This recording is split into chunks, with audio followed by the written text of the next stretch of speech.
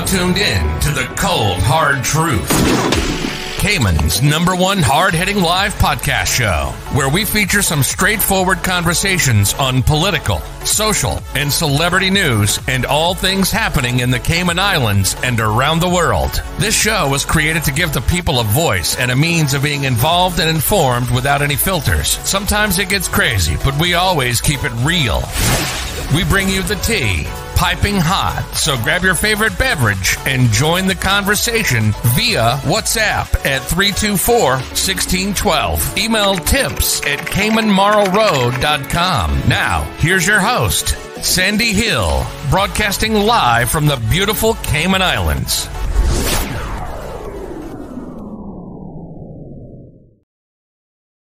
Heidi? Yes, hi. How are you? Hi, I'm good, thanks. So 43 years old is the average age to not do this. Please don't say what everyone else has been alluding to. Oh, I haven't actually listened. I've got the kids in the car, sorry. TikTok Fantastic. video. TikTok video. Heidi, you are correct. It's a TikTok video? Finally. Oh, really?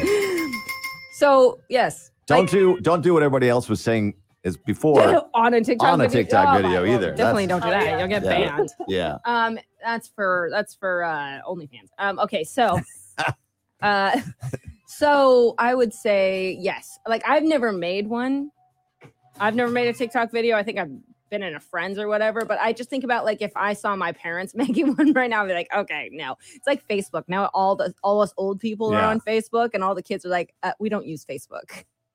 Heidi, congrats. You're a winner this morning. Thank you. I haven't heard that name in a long time, by the way. Heidi. I had a Is this the Heidi that I know? friend named Heidi. Yes, Erin, it is. I've got the kids in the car, so they're very excited. Tell them hello. Thank you. Awesome. Thanks for calling in. Is it Heidi Kiss? No. Oh, okay. No. You got the free food to Walk and Roll. Congratulations. Thanks, guys. So hold on just a sec, okay? Yeah, okay, no worries. You got it. All right, time is 7:26 right now. Big news. I have some important news for you. Interesting news. It's Blake and Aaron's Spilling the Tea with Sandy.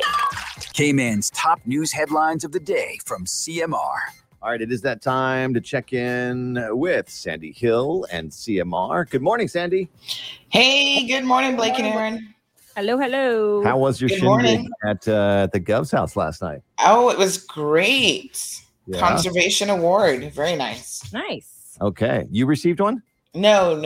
I was just there to watch others who were doing wonderful work in the community receive awards. All right. And how was the event? How many people were there? I don't know. Did you get to have dinner, or were you just like hors d'oeuvres? No, it was just hors d'oeuvres and some drinks, and it wasn't extremely long, which is good because a lot of times, these events are dragged on. It was very tight in terms of scheduling and highlighting some of the individuals in the community who are really about conservation, protecting Cayman's just history. There was one young lady, for example, who was on the finalists for helping to move an old Cayman style house. Like, she facilitated that process. So That's cool. big shout out to Allie. But all of the recipients, I think, were just fantastic. That's nice. Fun fact. I've been invited. I've been in the governor's house before. Yes. They allowed me through the front door. I've been there once. Yeah. It was nice. Nice. It's a nice place. Yeah. I have been over the years a few times, but it's been a while actually that I haven't been. So Did it look exactly the same though? yeah, I don't think much changes. Yeah, it's very still. It to me, like, all of it looked like it's been there for quite a long time. Yeah. So that's cool. Yeah.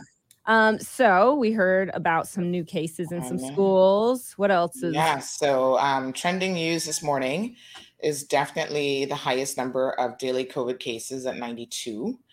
The vast majority are community spread. We actually showed a graph yesterday to show how the tables have turned in terms of community spread versus travelers. So literally, there's, I think, one day, a couple of days ago, we had no travelers with COVID, and it was every single case was community spread. So now it's like 90 something plus percent representing community spread.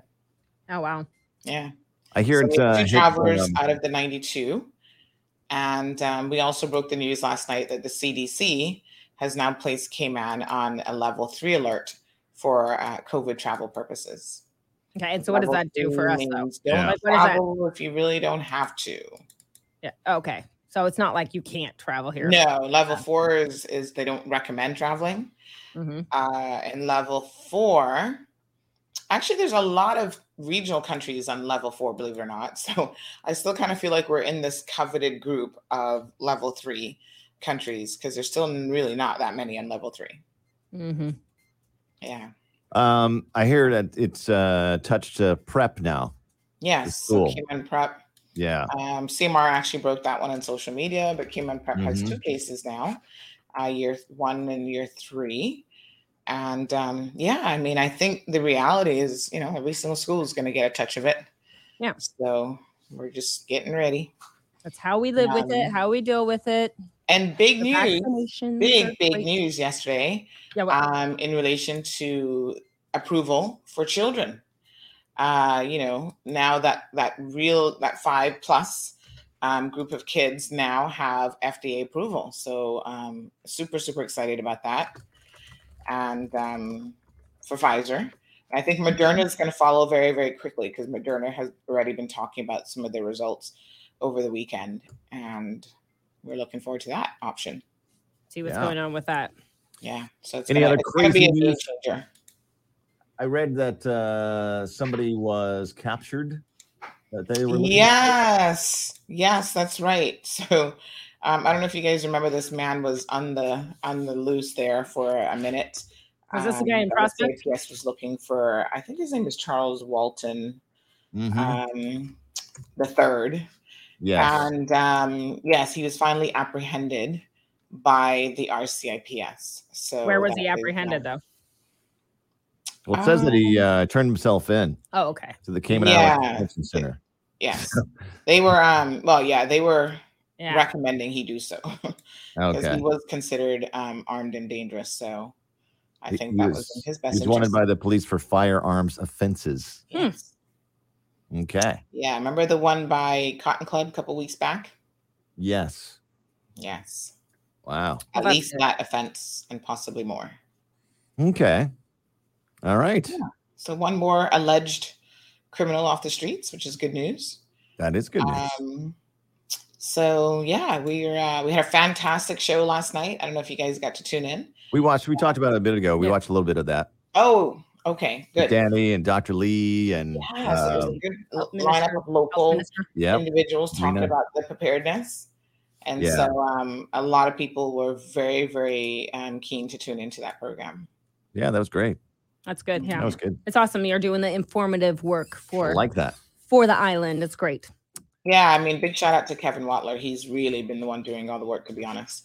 Oh, that's good. Booking the guests and organizing the topics that are of most interest. And What's big on the show today for you? well, we're going to talk about all of these topics, of course. And we've got a little bit of an update and some regional stuff as well. So Wednesdays, sometimes we do Caribbean Connection Wednesdays. We do Impact Wednesdays, which is the government coming on as well. Today was supposed to be Miss Heather.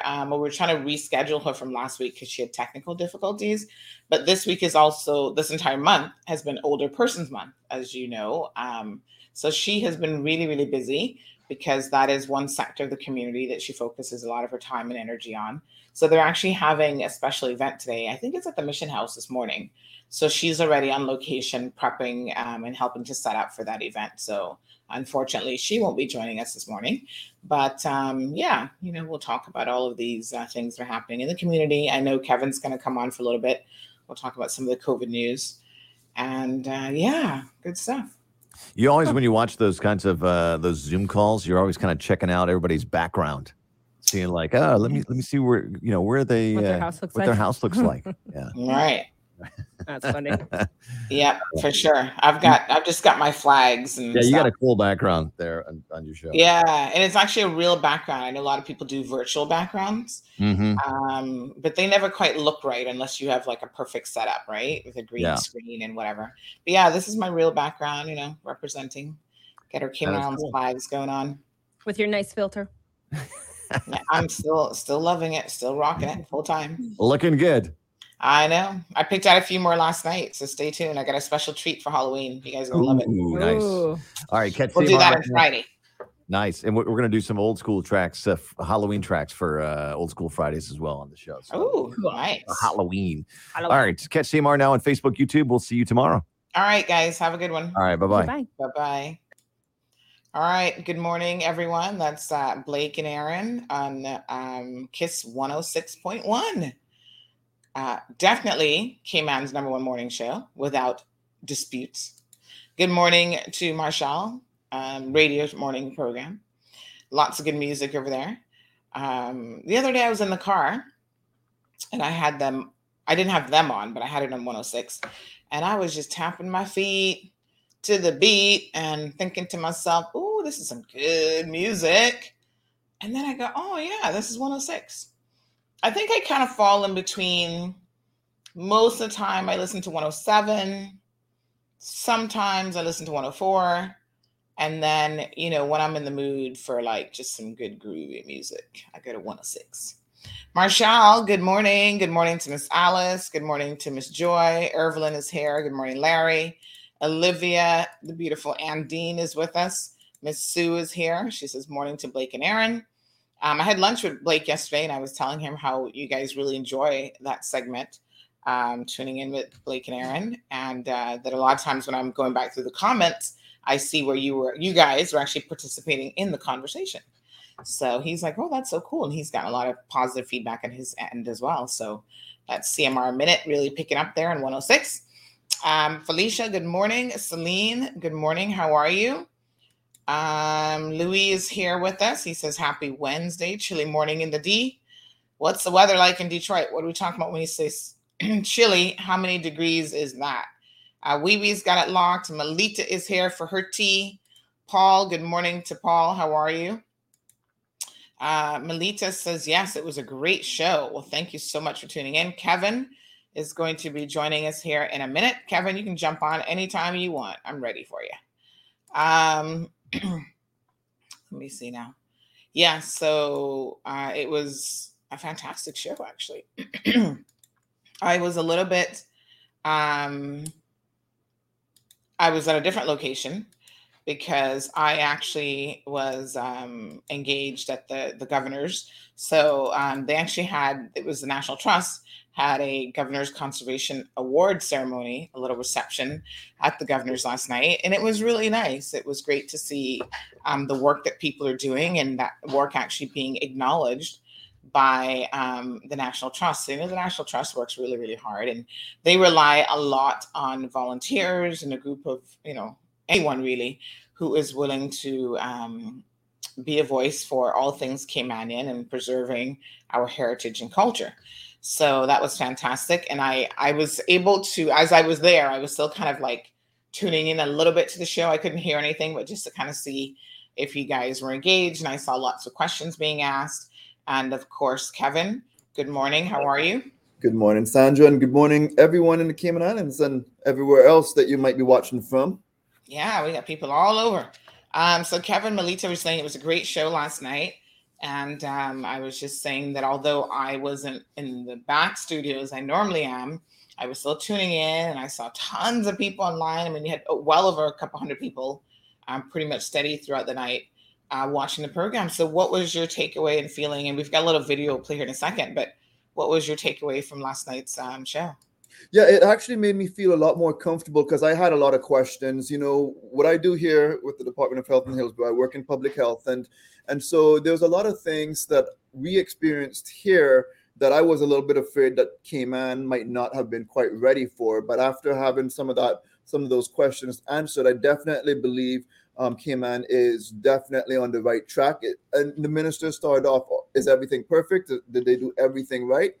No one will ever get everything 100% right, but there's a lot of things, a lot of really great, very smart people working behind the scenes, a lot of knowledge behind there, and they're looking at what's going on in the rest of the world and trying to make sure that they're doing things in Cayman to get things set up so they'll be able to handle once we have an increase in cases. So I was definitely pleased to know some of the things that that is going on and what they're preparing for. And it seemed like they're also willing to listen to others as well. I know there's a lot of busy schedules for them because they're meetings back to back to back. It was such an amazing feat to accomplish, really, to be able to get all of them on the same show at the same time. I was working on trying to get this show together for about 2 months, and I'm so happy we didn't actually all finalize with every one of the players until that morning. But once we had everyone confirmed, I mean, it really gave us a really diverse panel to be able to explain the different responsibilities each of them are responsible for. So I was really happy we were able to really get that going. Yeah, fantastic. No, I know you'd been working extremely hard to get them on board. So I was pleased to see that it finally materialized. And, you know, Kevin, the feedback, even offline, I had received a number of people messaging me to say, hey, I got to tune in and the show was great. And, you know, they also got a lot of their questions answered. So they were really, really happy to have the local, you know, basically the local representatives in terms of healthcare, especially with the HSA emergency, you know, personnel like Danielle from Hazard Management, Dr. Lee, the Minister of Health, and so on the program. So well received, very, very well received program. I received a lot of feedback, a lot of positive feedback, and people still have questions. You know, it's not a situation where just because we had a show, all the questions have been answered and, you know, we're all 100% like, yes, we got this. I mean, there's lots of things that are making us uncomfortable as the numbers continue to increase. We saw yesterday, I think that was definitely a record, 92 cases in one day. And it's going to keep on going up. I mean, especially with the Delta variant, experiencing it here in Florida. We had our surge here in the United States, and especially in our East Coast area right after the 4th of July holiday. That's when we had just everything that's all happened at one time. We had a lot of social measures that kind of went away. People were just living their lives. We had the new form of COVID, which was the Delta variant, that was able to enter the community. And then we also saw vaccination rates going down. We just didn't see vaccine rates going up like it was before. So you just combine all of those things at one time. And it was the perfect storm, and it just allowed the Delta variant to just sweep through in no time. So we saw it go from here to just like take off like a rocket ship, and it stayed that way for quite some time until either if you were unvaccinated, you got COVID already, or those who were vaccinated, some of those that got COVID built extra natural immunity, plus they got the vaccine protection. So either you're vaccinated, got COVID, and so now we're in a much better position. But Cayman's not there. Cayman still has a good around 20% of people that have really no protection. And then those who are vaccinated, you got good protection. It's not 100% protection. So we still have quite a bit of people that are going to be getting COVID. In fact, I got a cousin. He messaged me and said, Primo, I got COVID and I'm fully vaccinated. I said, yeah, it certainly could happen. Just keep me updated on your progress. And those are breakthrough cases, right? I mean, we want to be very, very clear because we always hear people saying, oh, well, you can still get it. And it's like, okay. I mean, we've been around this rodeo quite a few times, but yes, you can still get it, but it's now really a matter of percentages. How likely are you to get it? Again, the numbers, you know, you can't really argue with the numbers. The numbers show a significant amount. In fact, I'm just going to pull up a slide here from Trinidad and Tobago, where they said that, you know, they've had a number of hospitalizations, but yet they maintain this position, which is, you know, the demand for ICU care has now outstripped the supply beds. So again, people are still running out of beds, and now outstripped the supply beds as today. Almost all ICU patients in Trinidad are in use, and 96% of those ICU patients are not fully vaccinated. And that was October. We had that same exact thing happen here in Florida, where we have a huge capacity of ICU beds and the ability to easily increase that capacity. We had large COVID wings. You heard on some of our previous shows from those who are working in the ICUs, like Aisha, who is an ICU nurse. She, we had those same issues in a place where we had the ability to expand. Cayman, yes, you'll hear in the video coming up in just a little bit that Cayman does have some plans for surge. And we also have a much better vaccination rate than a lot of these places as well. So that's going to help us out. But we still have a good amount of vulnerable people that we need to break through to get them vaccinated so we could ultimately keep them out of the hospital. Again, it doesn't 100% take you out of the mix of being able to get COVID, but it certainly will reduce the chance of you getting it. And it will certainly almost eliminate the chance of you being hospitalized. Absolutely. And, first time yesterday, we also saw that that Cayman Brac, my apologies, has community transmission confirmed as well. So I think they, based on what transpired over the weekend, they obviously need to double up on some testing in Little Cayman. The reality is, folks, we have obviously had community transmission for a really long time. We were just not testing at the level that we're now testing. So one community case emerged. And as soon as that one community case emerged, we started contact tracing and testing a lot in the community. I mean, over, I think it was one day last week, Dr. Lee said we were doing the equivalent testing of like 1.something million people. Like if you were testing in the UK, given their population size and how many people they tested over, I think it was like a weekend or 24-hour period or something, but very short space of time that that is like testing over 1 million people. And that is a lot. That's a significant amount of testing. I saw some persons on social media with questions about testing, which I thought was interesting. So someone posted, big shout out to Everything 345 yesterday. Someone posted on their, I guess they shared a comment from someone else, and they said, and this is where, again, misinformation can be very, very dangerous. And you want to make sure that you're doing your part to understand things clearly, because when you say something and you put it out there in public, a lot of times, whether you know what you're talking about or not, people are going to believe you. And this was a statement that Everything 345 shared. Again, I guess someone sent to them, right? And so this says, I rate that our islands are being better safe than sorry, but out of an abundance of care, if you strongly suspect you may be positive or have come in contact with a positive case, please get the PCR test. Do not rely solely on the rapid test. So this person said, I did a PCR test and results came back positive. I couldn't believe it. I wanted to confirm for myself. So I did my own tests with the antigen rapid test and results came back negative. So again, what they're saying here is obviously, and we know this to be true, the PCR test is more accurate. Yeah. Now, the rapid flow test may not be as accurate, but it's got a fairly decent, do we know what percentile, Kevin?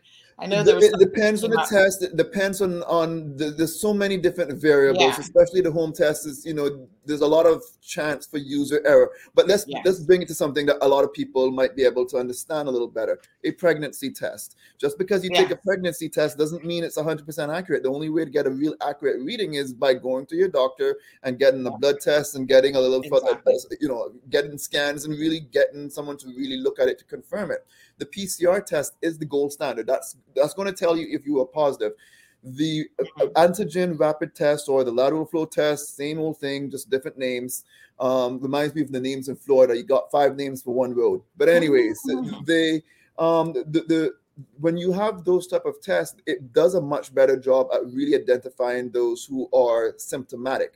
If you don't have symptoms, they've done a better job as the technology advanced, but it's not the gold standard. It does have some room for error. It's a great tool to be able to just get you a good idea, but it's definitely, even when you get a positive test on one of those, you still want to follow up that positive test with a PCR test. That's the confirmation test. It's the same exact thing for those who might do a rapid HIV test. The rapid HIV test is the same exact thing. It's just it's just testing a few things to see if you have those antibodies. But then to really get it confirmed, you really have to follow up with the more comprehensive test to tell you if you actually have it, or if it's detecting something else in that might be conflicting, or nothing at all, because it's just the viral load is just not high enough. So there are going to be a lot of people who might use the rapid antigen lateral flow tests, and it might say that they're not positive. But if they still have symptoms, it's a good idea to retest yourself if you develop symptoms later on, because it might be that it just didn't detect it at that time. Mm-hmm. So someone else was saying, I'm trying to just see where this article was. So there was an article, I think it was last week, that showed, this was Sky News, that lateral flow tests are more accurate than previously thought, because there's always been some concerns about their level of accuracy. And so they are putting it at let me just see what percentile we're looking at here. So this was October the 14th. This is according to the University of College London. They are saying that it is about 90%. So researchers used a new formula to show that lateral flow tests are likely more than 80% effective at detecting any level of infection. And they're also more than 90% effective at detecting those who are most infectious when using the test. So, of course, as we know, with COVID, there's different levels of infection, and that explains, why some people are super spreaders, and why, if you're unvaccinated, for example, you're more likely to spread it, because even if you get it as a vaccinated person, it does seem to do some level of suppression of your viral load. So, depending on your viral load, that's how much you will, how likely you are to actually transmit it and infect other people. And that's extremely important, because, that's the key there in terms of trying to get community spread under control. So this study has found, in relation to lateral tests, that they're more than 90% effective on people who are most infectious, who have those higher viral loads. And those are the most dangerous people, in the sense that, they can be a super spreader. They can be going out to restaurants and nightclubs and working in different businesses. And, they're the ones who spread it. But it's so funny that you make mention of comparing it. And I like that analogy, because it makes logical sense, to a pregnancy test, because it actually looks like a pregnancy test, doesn't it? It's really the same type of technology. It's just the stuff that's inside is told to react differently to what it's trying to look for. Yes. And then Harvard School of Public Health said that there's a spectrum of infectious amounts of the COVID virus, which is what I was just explaining. And it shows that the lateral flow tests are likely to detect cases 90 to 95% of the time in the people who are the most infectious. So again, it's not 100%, but it certainly gives us a tool that we can use. And it's like our little toolbox. You've got your little toolbox, and in your toolbox, there's no one single magical tool in your toolbox that's going to fix everything in your house. So sometimes you need a screwdriver, sometimes you need a wrench to get the job done. So in our little toolbox, in our arsenal, we have all sorts of things in that toolbox. And now we can add a big game changer, the lateral flow test. The next thing that will be a humongous game changer is definitely the ability to get younger children vaccinated. So, as they start to roll that out, and I think that might be happening very, very soon. Now that they have FDA approval. The only issue is, which I kind of mentioned on the show, is I don't believe it's going to take maybe a little bit of time for Cayman to even get that benefit once it goes to the UK approvals, because even though it's approved here in the United States, doesn't mean the UK's approved it. And we are getting our vaccines in the Cayman Islands from the UK. But even when the UK does approve it, it's actually not going to be the vaccine that's already available on island. Well, it's the same exact medicine in the vaccine, but it's a lower dose. And at least according to a lot of the guidance, is you cannot use it to just drop a little less. They actually send it out with what you need inside that vial. So in fact, this gets a little bit more technical, but they actually color code the cap of it as well. I don't remember the colors. I think it's orange and a purple. I know I sent it to you before, Sandra. I think it's orange and purple or whatever. Well, one cap color is for the children. The next one is for anyone over the age of 12 years old and older. So, it's going to take some time for once the UK gets that vaccine in their supplies, and then they'll be able to send it over to the Cayman Islands. So it's going to be a little bit before children are likely able to get vaccinated, from between 5 and 11, but it's definitely coming. And I definitely, based on, all of the experts that I've spoken to who, take care of children, is a very good idea, because the benefits do outweigh the risk. So Carol says the show was great last night and good to know the status of treatments for COVID Cayman has or is procuring. Good morning to Barbara. Nona says Cayman will have a large amount of breakthrough cases because there isn't enough vaccines to give booster shots to a large part of our population who got vaccinated early. I don't think that's true, though.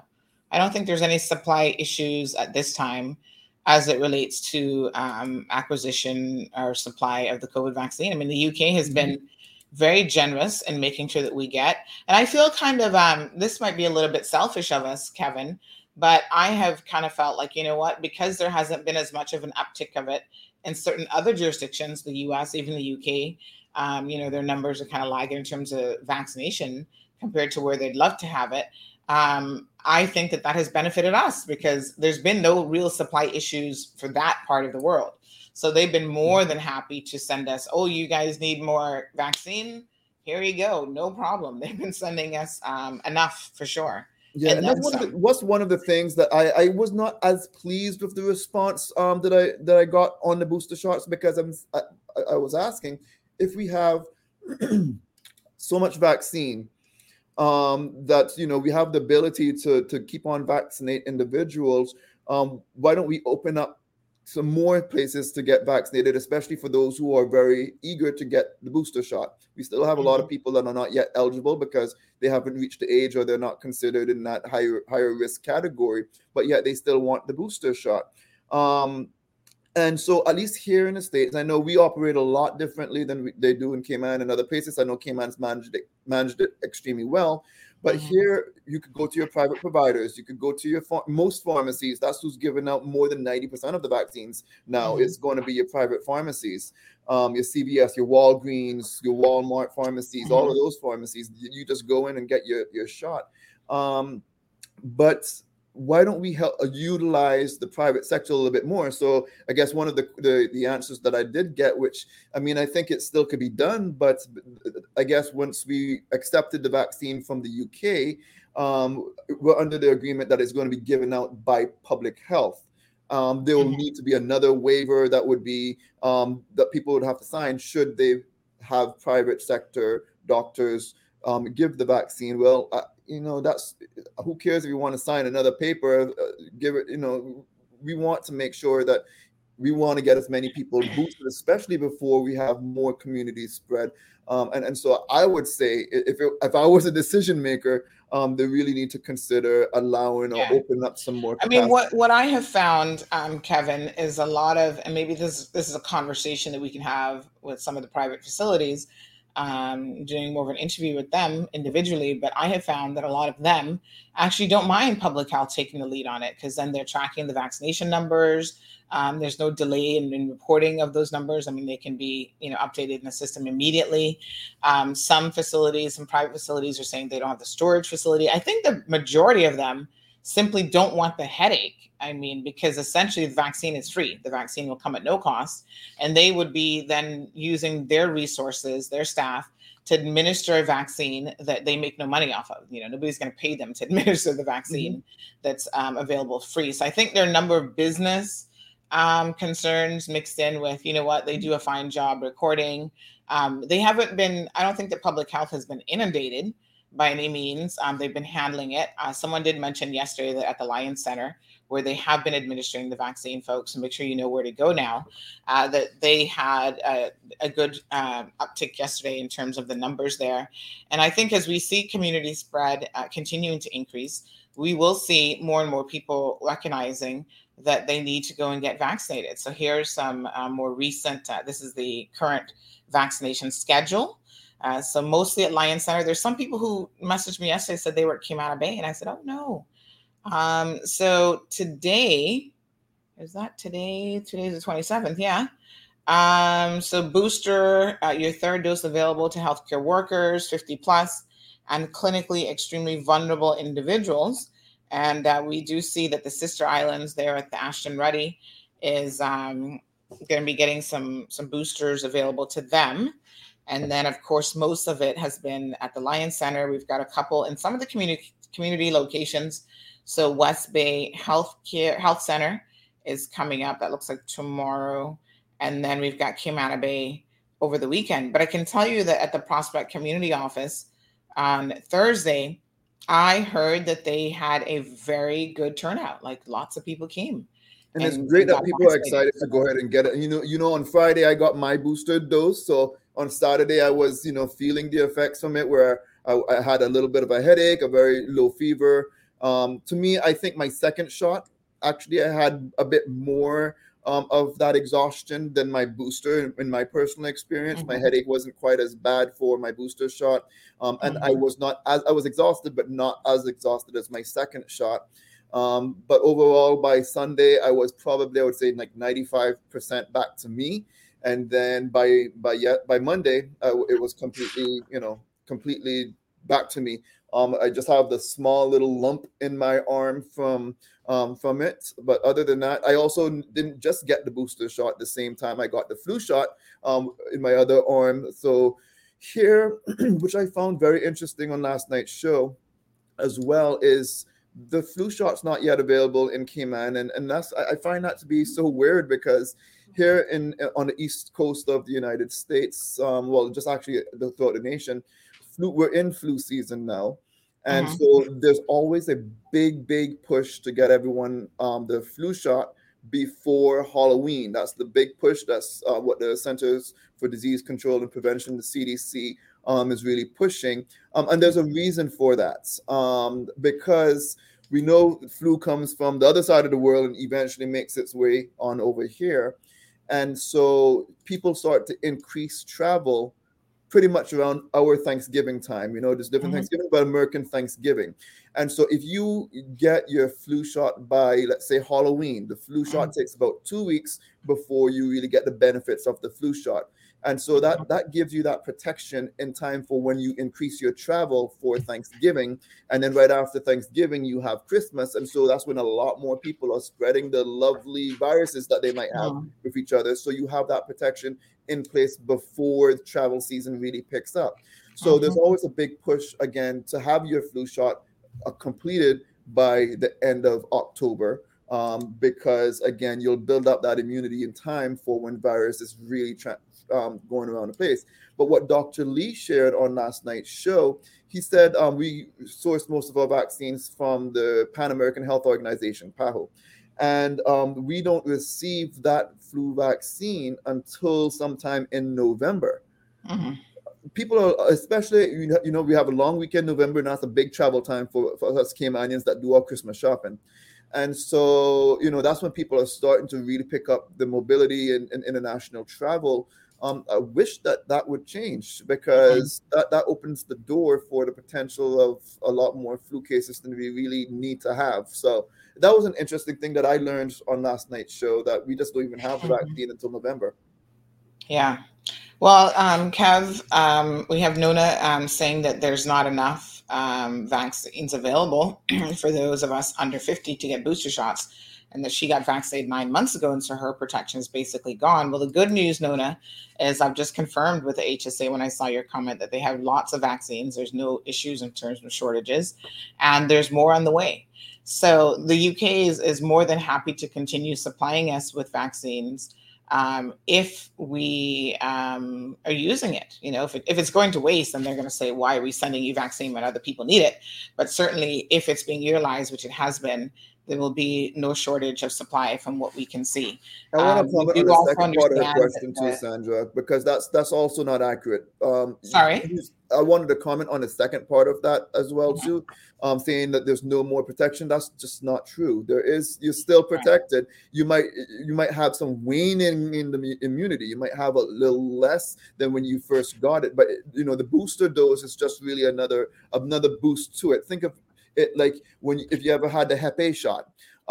That's 3 different shots, before you could build up that immunity a little bit more to have the best protection. But you certainly will continue to have protection. You still certainly have protection. It just might not be as much as when you just got it. So but again, Sandra said it. You've heard it many times. It's one thing in your toolkit. The vaccine is one of the best tools that we have to prevent you from getting sick. But in addition to that, you still have to wear your mask when you're out and about and social distance as best you can when you're out and about in the community. You got to continue washing your hands so you're not touching a contaminated surface and then putting it in your eyes, nose, or mouth. So you still have to continue doing all of those public health recommendations in order to really reduce that chance of you getting exposed. Right. Okay. There was also, I'll send you this link, Nona. You might find this interesting. But again, the Delta variant was a huge game changer. But the UK recently assessed more than 350,000 COVID test results taken as part of a large household survey between May and August, where the Delta strain was variant. And again, it was random samples, regardless of symptoms, to ensure that both mild and asymptomatic infections are being picked up. And the study, which is yet to be peer-reviewed, found that, basically you were still getting people who might have been vaccinated early on who still had good protection. So, I'll send you this link because you might find this interesting to know. So, Maria? Let me just see. There's another. Miranda, sorry. Said that there's 500 different stories on this virus. What is accurate? What is fake? Oh my God, may God help us. Knowledge is power. Knowledge is indeed power, Miranda. And that's why we have been having these COVID Spotlight series we're like now that was episode 12 last night, Kevin? I believe it was number 12. And again, I mean, yes, there are 500 stories on the virus because the virus affects everyone in different ways. And the virus also. And there's a lot of misinformed stories out there as well, and that's where you've got to be mindful of where you're getting your information from. So folks, just a reminder that you can always join the conversation, pop in at any time. You can do video link caymanmallroad.com/talk show, and some people are more comfortable talking on the phone. I'm trying to see how we can integrate the phone calls like directly into the system. That is something that I am working. It's not quite as easy as people think, but I'm looking at some options there. And, you can also WhatsApp your comments, or of course you can comment here. The other quick thing I wanted to say is I've confirmed that the flu vaccine will be here towards the end of November. So like Kevin said, in the US, they're obviously getting access to it a little bit earlier than that because he was able to get his last week already. But we will have dosages being rolled out at the end of November once it's available. So Damien, that should answer your question. Good morning to Carla. She said no issues so far. She rubbed her arm with Vicks. That good old Vicks, boy. It cures everything that ails you. I used a little bit this morning myself because I was feeling a little bit congested over the last couple mornings. So I just put a little Vicks and that just clears your sinuses out. So that's always good. I can't use I've got one bottle. Now, I don't know. This is really weird, Kevin. This might just be, psychosomatic, but I've got one bottle of Vicks I've had forever because, it seems to last forever. And for me, that particular bottle seems to be more potent than ones that I've purchased since then. So I've cracked open some newer ones. I'm like, they're not as strong as my old bottle. Let me go back to the old bottle. I feel like the newer versions that come along aren't as good. It's like the little Vicks inhalers that, you used to get. I believe that they're so weak nowadays as well, too. I guess I must inhale them a little too much growing up when I would have the sniffles. But no, I kind of feel what you're saying with that. The older ones, I don't know if it's like wine, it gets better when the older it is. Yeah. So Alice says, I do believe that all who receive first and second shots should be getting the booster shot regardless of age. Well, eventually they will get there, Alice. It's just a matter of prioritizing the older individuals. They want to get the vulnerable protected first. Yeah. So at the moment it's 50 plus, and then anyone who's in healthcare workers, because obviously they're at risk, as well as anyone who's considered high risk, existing comorbidities and stuff like that.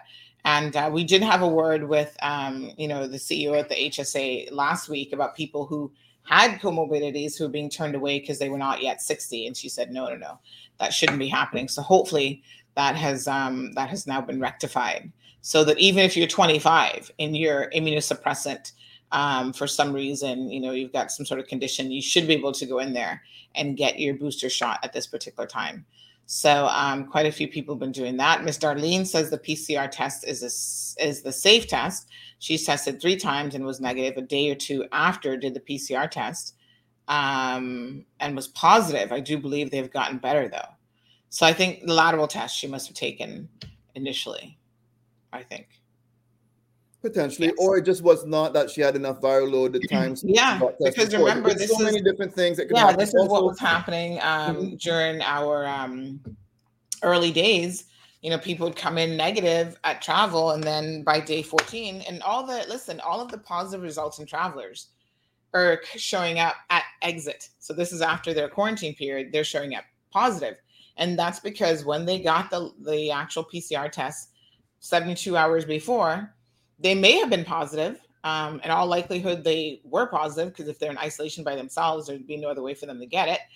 But it's just a case where the viral load in their system wasn't sufficient enough to produce a positive result. And there's another thing that goes into it that is a realistic thing that I know certainly happens. And I got this when my cousin came to drop her daughter off at USF to go to college, is when she was in Jamaica to get her PCR test. The PCR test, the person, little Q-tip thing that they stick up your nose, they only did the very rim. That's not a PCR test. You got to stick that thing pretty much to take a brain sample, it feels like, because it's not a very comfortable thing. And so it really also depends on if the person that is carrying out that PCR test, if they've actually carried it out the way it's supposed to be carried out, because you can have a false result if someone's not doing it properly. Right. So there's so many different variables that are at play, which is why you have to make sure that staff who are doing those tests are doing it properly. And, you're still, especially if you have any symptoms, doing everything you can to reduce any chance of you spreading it to someone else. If you have the sniffles, treat it like it's COVID. Yeah. So Nona wants to know, she's 49. Can she go and get her shot today? Again, Nona, I don't know that they're going to turn you away at age 49. And I don't know what your health situation is. I don't know if you have any comorbidities, but if you're diabetic, if you have high blood pressure, if you're obese, any of those things increase your risk as it relates to COVID. I think that you could make an argument to the HSA there at the Lions Center that, hey, I'm almost 50. And then I've got these other comorbidities on top of it. So I'd like to get my vaccine now. And I don't think you're going to have a problem. So Celine says she's done her first and second shot with no issues. Nona says that my children will bring it home from school. So I'm sure that I'll be exposed sooner rather than later. So let's talk a little bit about, Hannah's agreeing about the VIX comment. And Alice says the best one is the UK one, and you can get it from the Savannah Pharmacy. I've never had the UK one, but I think it's the one I'm using is pretty strong. Jonathan says got to listen from YouTube today. Data didn't work for Facebook. That's strange. Just a quick reminder for YouTube listeners. We have 2 YouTube channels because one is a backup, because sometimes YouTube's a little bit crazy. And so I see 3 people on the backup stream right now, 57 on the other one. I'm going to just be doing the one stream because my husband's reminding me, he's so techie, but he was reminding me last night of the whole purpose of having a backup stream is that whatever video could potentially put you temporarily in YouTube jail, you don't want to have on both platforms, which is true. So for the 3 of you who are watching on the backup stream, you'll know because that one has fewer subscribers. The primary YouTube channel has, I think, over like 3,500 subscribers now. Flip over to that one because that will be our primary feed for YouTube. And only if we're having a problem with that stream will we then flip to the second one. So subscribe to both, sorry, and click on that little option. When you go to YouTube, it's like a little bell where you can say that you want to be notified every single time a channel goes live. So I know some people prefer, I'll show you guys what it looks like here. Some of you actually prefer, YouTube feed in any event. Some people don't have Facebook, for example. So they do prefer to use YouTube. I'll just show you guys just in case. So Kevin, we have some new options, but I think I need to take that comment off. There we go. It drops this all the way at the bottom. All right. So this is a YouTube channel. 54 people now watching in this one. And then that one always comes up for me. I don't even know where the other one is, but there is a secondary channel. So whenever you go into here, you make sure you subscribe, but then you also click this little bell on the side. You see that little bell right next to the subscription button. That will ensure that you actually get notified every single time that channel goes live. So there are two. Let me just see if I can find the second one. I don't know. It always gives me this one, but there is a second one. I think I'm subscribed to this one. There actually is a second one as well that you can find, right? And then you find them both and you subscribe to them both. And then that way you can get, let me just, maybe if I put in less of it. Anyway, just keep looking for the other one. It's there somewhere. So there's actually 2 pages and you can subscribe to both. And then I would say, that one will come up first in terms of notifications. So yes, awesome. So Renita, good morning. Good morning to Vanessa. So Nona says the link says that 80% immunity fades within 6 months after receiving Pfizer. So I have 20% immunity. I need a booster. And I was looking, we did have an interview on one of the shows, and I really, again, encourage her to please watch some of the previous shows, because I haven't been able to take clips out of every single one of them, but that was explained a little bit more in detail. It's a very tricky read on some of it. I mean, I think you're interpreting it a little incorrectly. Yes, you have some less protection, but it does not eliminate your protection at all. And I wanted it to come from the actual expert that could actually explain that a little bit more. I can't find that. I was kind of looking through when I saw your comment, but please watch some of the previous shows. They're all inside the same album, the Kim and Marlwood COVID-19 Spotlight series, on Facebook, if you're watching on Facebook.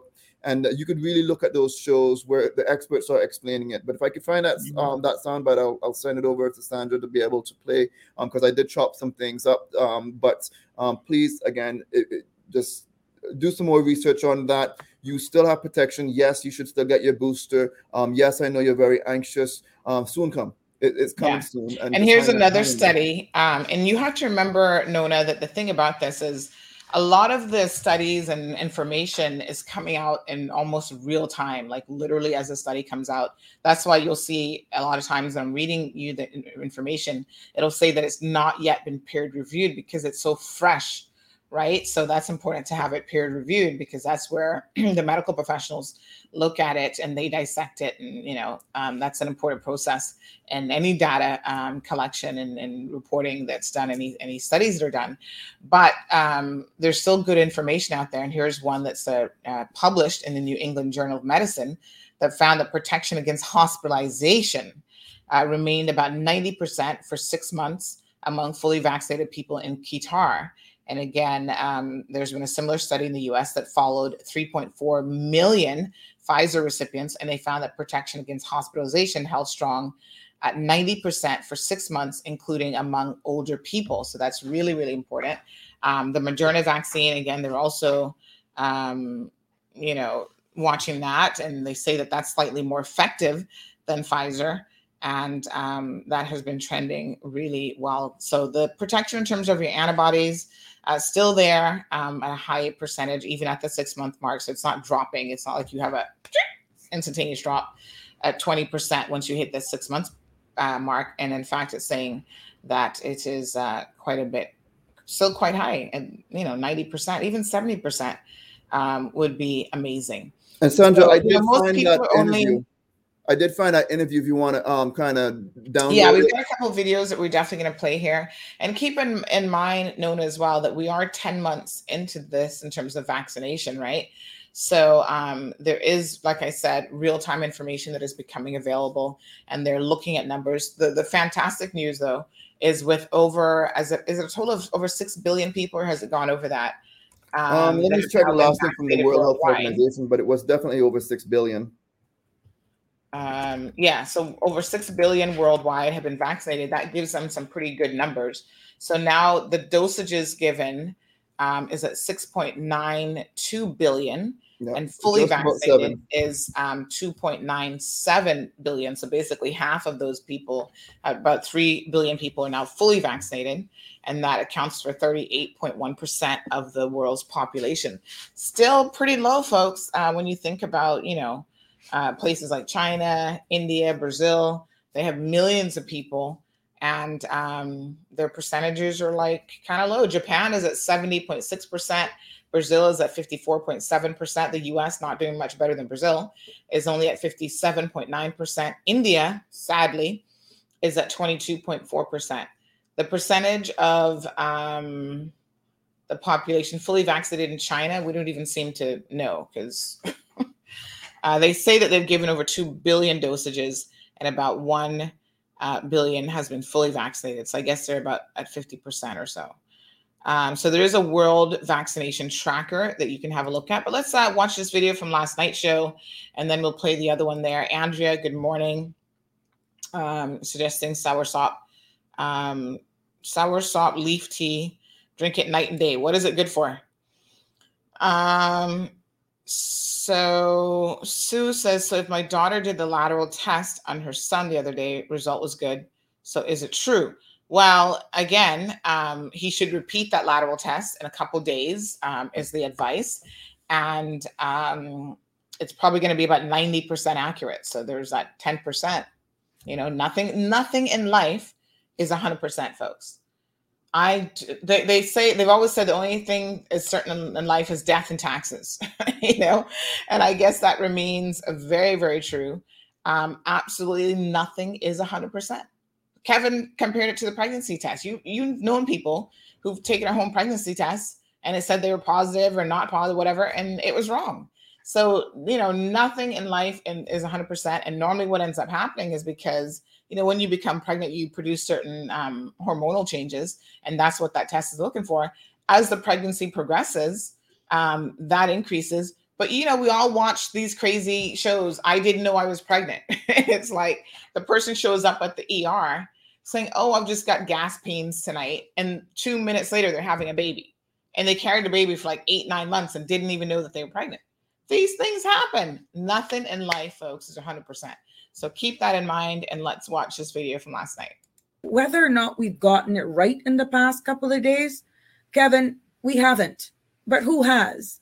But what it has shown is that we have a dedicated team who are willing to come together to put the resources where we see that they're needing. Any little gaps, we're willing to put that, to fill them as quickly as we can. The civil service has been been on a war footing for really some weeks now, meeting every day at 10 o'clock for at least an hour to discuss where we are, what we're doing, what's coming up, what's happened, what can we learn, and adjusting our response on a minute by minute level. We are 1,055 persons strong as an organization, and close to 2/3 of that are in clinical areas. We have a plan in relation to, even after the currently practicing and registered nursing cadre is exhausted or reached its capacity, we do have a number of individuals and staff who were trained, experienced nurses who may have been promoted into administrative roles at this time that can also provide backfill support. So continuously recruiting, but feeling very good about where we are right now. As I said, we have set up this isolation hotline to assist people who need it. Now, again, there is an assessment that people have to go through to get that assistance. So it's not, obviously free for all food, but it's very much the government is here to help you if you need those food supplies. And we're very happy to do that. We have put in the isolation support hotline that Ms. Danny is heading up, and that number for persons who need groceries or just assistance with getting those letters for your employers. And please correct me, Danny, if I'm going off, but that welfare support line for groceries and non-clinical stuff is 1-800-534-3530 or 946-3530, and it's running at the bottom of the screen. These are all of the things that we're trying to do in order to make life as easy as possible while assisting you to adhere to the isolation and quarantining protocols. we have to look to examples of other countries where they have high vaccination rates rather than countries with low or patchy vaccination rates, because they're the best exemplars of where we are likely to be in a few weeks or months' time. And in those countries, you will have seen that although infection rates rise very high, the numbers of admissions to hospital are relatively constrained and people have been able to cope. We do have a reliable source of oxygen supply locally. In addition to the direct supply, we maintain adequate oxygen supplies on hand to carry us for at least 10 days under normal circumstances. Notwithstanding the fact that our supply has been reliable for all the years it has served us, we've also invested in the procurement of our own oxygen generating capacity, and we intend to install a plant here at the main hospital over the upcoming weeks. In the event that our demand heightens beyond what our local supply can provide, we have a backup source of supply. We are a country which has 3 hospitals and other resources beyond that. And all of these different agencies have all committed to 100% to supporting the initiatives to look after people should they become sick with COVID.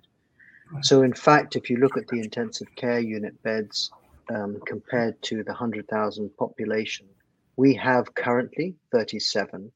And if we max out, if we use every bed just for COVID patients, we can actually reach 59 intensive care beds per 100,000 of the population. That's compared to the United States as 29 and the United Kingdom 6 per 100,000. We have at max 59. Once we've got 2 patients in critical care and we've utilized 2 in a medical ward, we're going to open the RCU. And once there are more patients, if there are probably another 2 in RCU, we're going to trigger opening the field hospital. We have what Dr. Cummings referred to as the RCU, which is a respiratory care unit that has an 8-bed capacity. And the areas which are where we house our high dependency patients, such as critical care unit and others, do have the capacity for negative pressure environments, which we utilize to limit the potential for disease spread when COVID positive patients are within those areas. As far as the flu vaccine is concerned, we follow the timetable of PAHO. That's where we get the majority of our vaccines from. And it's expected here in November. We don't have that much control over the arrival date of that. In the Cayman Islands, we tend to see a lot of the 20-year-olds and the 30-year-olds being the more, we tend to see more cases in that age group at this point in time. And the reason for that are, 1, persons who are older may have been vaccinated. So there's a greater amount of vaccination in the 50-year-old and 60 because they were the ones at risk. The younger ones felt they weren't at risk and they were less vaccinated, first thing. The second point is, as Dr. Lee mentioned, there's more socializing.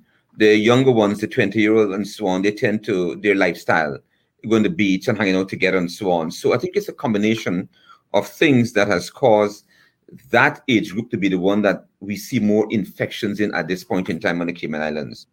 The numbers of people who are coming forward sick are obviously worrying. And at the moment, they only have minor coughs and snuffles, but we don't want it to get worse than that. But there are an awful lot of young people in that group. A lot of dates of birth that I watch are people that are in their 20s and 30s. And that is also the group that are least vaccinated in this country. And I would really ask them to consider their decisions very carefully, because I don't want to see any of them in hospital suffering. And I really do not want to see anybody do badly as a result of COVID-19, because we know that vaccination can protect you from bad outcomes. Things are going to get better with regards to managing this pandemic. So hope is there. It's going to get better. And I say to people, continue to protect yourselves, wear your mask, do the best for yourselves, and we will get through this.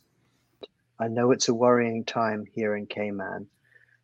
You can reduce that worry by getting vaccinated because it'll protect you. It really will. But it will get better. There are a lot of very good drugs out there, tablets that are going to work against COVID should you get it, and so on and so forth. So I thank everybody for their attention, and really keep going with the non-pharmaceutical interventions, distancing, masks, hand hygiene, because they will protect you to a good degree. We don't know what the next month or two will bring, but you can be assured that the HSA is going to be working very hard to manage the circumstances that present as we go through this pandemic. And this government at the forefront is making sure our people will always be at the forefront, and we are making sure that all protocols are in place to keep persons as safe as possible.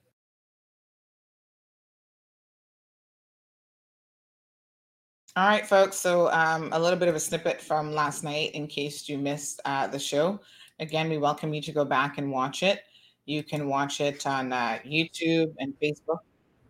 We even stream on believe it or not, on LinkedIn and Twitter, in case you ever watch streaming there. But I think most people are on Facebook or YouTube. Big shout out to Foster's this morning, folks. You know that I am on a new plan.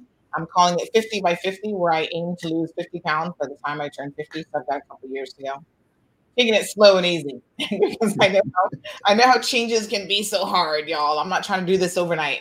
I'm not like, oh, I'm going to lose 100 pounds in 6 months. No, I believe in slow and easy and methodical. And so I've started some very small changes to some lifestyle changes that I'm hoping can stick, right? So one of form a habit. Yes, exactly. And one of the things that I know that I struggle with, and I've got a long list when it comes to the diet actually, is I struggle with eating breakfast in the morning. I'm just not a breakfast person. Like maybe on Sundays, I'm like, okay, let's go get breakfast. But, you know, all the research shows, and we can't be sitting here talking about we believe in research for COVID, not believe it for other things. So I know this to be true. All the research shows that people who make the lifestyle, adopt the lifestyle habit of eating breakfast in the morning, they're more likely to keep weight off. You break that fast. And it's really, really important to get fuel for the day. And then you're less likely to overconsume when it comes to lunchtime. So I told you guys, I've been doing the little oatmeal packets.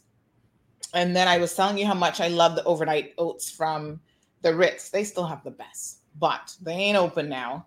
And I can't drive there in the morning to get my overnight oats right now. So I went to the Foster's the other day and I got somebody recommended their overnight oats. I did get a few of these.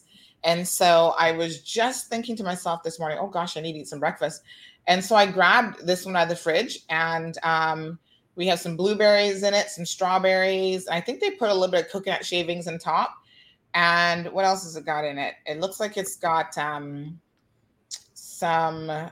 oats, and I think there's something else in here other than just oats. But anyways, it's an oats mixture, basically. And it's not too bad, I must say.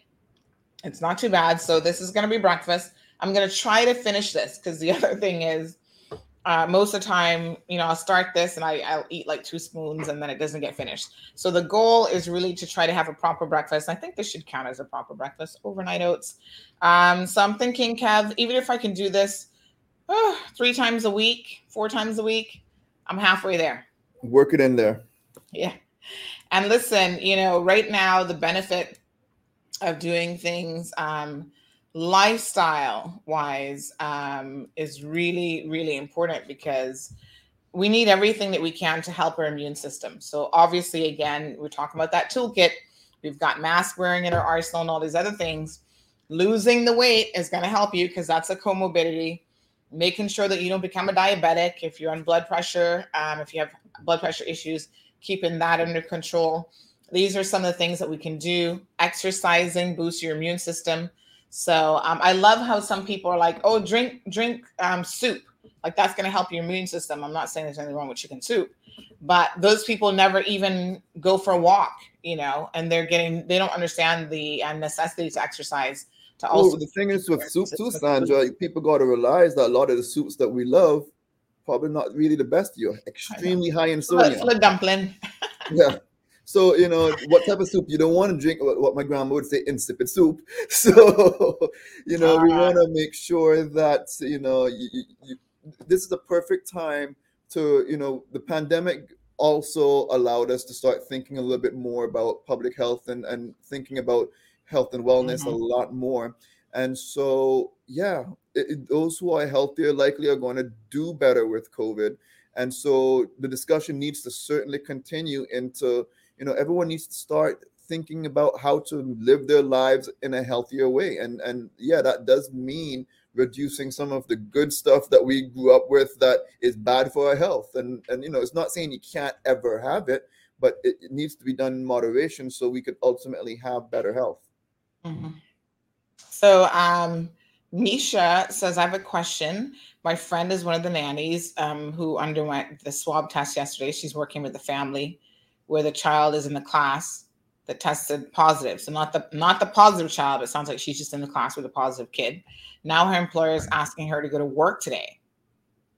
So the question is, does she have to go to work?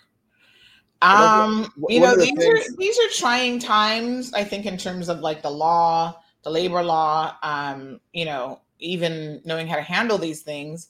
I think that it would be sensible, but I know nanny situations are obviously the parents probably they feel like they have no other choice. I'm sure they're probably going to work today. So, if obviously the public health law as it is now is if you have a positive, the persons associated with that have to quarantine. If you have people in a classroom with a positive child, I think the protocol right now is for all of those persons to get tested, but they don't necessarily have to isolate. I guess in a way, Misha, that nanny is now quarantining or potentially isolating with the family that she works for. So say, for example, later on today, she gets a positive test result. She's gonna have to stay with that family. Now, I don't know outside of her nanny duties, if she has a family of her own, because this is where the difficulties come in, especially with nannies, I think, because they're in such close quarters with the people that they work with, the children, and then those families. And if they're not a live-in nanny, that presents a little bit of a ticklish situation because they may find themselves having to quarantine with their employer. And there's going to be times when you cannot 100% eliminate the threat, but if there's no other way to, to avoid a situation where they're coming together, you could live in the same house as a COVID positive individual and still not get COVID. You just have to make sure you're doing everything you can to reduce the chance of transmission. So if you don't have to be, it all probably depends on the age of the child that you might be taking care of. But let's say you have no other choice but to be there. Make sure you're always wearing your mask at all times. You're doing frequent hand washing. You're not in close contact within, that 6 feet for any long period of time. You try to stay away as much as possible. You can still do other things, but do your absolute best to reduce any chance of the virus being able to transmit from one person to the other. So, living in a world where COVID is around us, whether you got exposed because of someone else who got it or you're out at the grocery and you got it, there are going to be certain things, you're going to have some risk. No matter what you do, you're going to have some risk, and you just have to, be prepared. And the ultimate thing is, as long as you are fully vaccinated and you're doing your absolute best to avoid any type of transmission, you're going to be better off. Not saying it'll be 100%, but you will be better off. Yeah. And it's just like any other virus to a certain extent. I mean, although it's highly transmissible. But, I've had a cold in my household. Nobody else got it. We've been in a household. My daughter had a cold and my husband and I didn't get it. And we're hugging her and doing all sorts of stuff, right? She's only 5 years old. So, when we notice that someone's coming down with the sniffles, we do double up on things around the house. We're wiping down doorknobs. We are wiping down the light switches, like everything that people touch, we're trying to sanitize. Now, we do know that obviously COVID and even the flu and cold vaccine, there are airborne droplets. So I know one of our experts said to make sure if you can open windows. Yeah. How many of us open windows? Somebody called me yesterday and they were asking about, they said Flo called in a janitorial company to do deep cleaning after a couple of their employees turned up positive. And they're wondering what constitutes deep cleaning because they didn't see them spraying down any surfaces or anything like that, or cleaning the carpet because they're like, they thought they would have cleaned the carpet. I'm like, well, to be honest, we know that on surfaces, COVID really isn't, that's not the way that you're going to get it, right? How you're going to get it is coming in contact with someone who has it for that 15-minute mark, being in that same airspace with them. And then, somehow those droplets are injected in your system, whether you touch your face or, whatever. But let's be honest here. And I said to her, I said, is there any way for them to open the window? Most buildings are not designed in this day and age with a window, especially corporate Cayman, with a window that can be open. So it's not like you can get fresh air in your workplace or in these buildings. Our homes, thankfully, are designed a little bit different than that. So open the window occasionally, let that fresh air in, changing your air filtration filters. So making sure that the AC is serviced on a regular basis, maybe even using special types of filters that give you a little bit more protection in terms of the filtration of those filters at a time like this is really, really important. So let's watch another video. Nona says, can doctors bring in Pfizer privately? So we were talking about this earlier. As it stands now, Nona, apparently not. But again, I don't think that you're going to have an issue getting the vaccine from the public health. Kim confirms that she's in Texas and she received, she's vaccinated with Moderna, and she got her, she says, good morning, I'm vaccinated with Moderna, and we'll get the Moderna booster in December. So very good. Rachel enjoyed the show last night. And Kevin, before we go to this video, PrEP, the first and third year, they have 2 confirmed cases. First and third year, it was only a matter of time. Listen, every single school is going to have it. I wouldn't even worry about it at this point.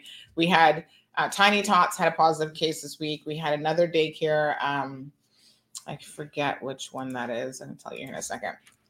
Now PrEP, it's going to run through the schools, folks. It is what it is. At the end of the day, we can expect that to be the ongoing trend. And, you just got to know that if your child is in that classroom, you might have very, very specific protocols. And a lot of schools, so Tiffany's preschool had a couple positive cases as well. So a lot of schools now know, they've got their COVID plan. Where my daughter goes to school, they email that plan out from the second community transmission, started. They changed certain things, not started, was confirmed and known to be occurring, because again, community transmission would have started months ago. So they've taken on board the education ministry's plan, tweaked it to their specific institution. No one is allowed in that school who is unvaccinated. So they do have visitors come into the school for like a music teacher and yoga and other stuff for the kids, but you're not allowed in that school if you're not vaccinated. Children can wear masks. Obviously, these are very young kids, but they still give them the option of wearing a mask if they want. There's certain things that they're doing on the outside, washing hands and doing all that stuff before they even enter the school. So the other thing I wanted to say is Cayman Brac now has its first set of confirmed community cases as well. So we understand that there's several in the Brac, at least one, I think it's 2 bartenders and a DJ. Again, that bar environment is a highly contagious environment, folks.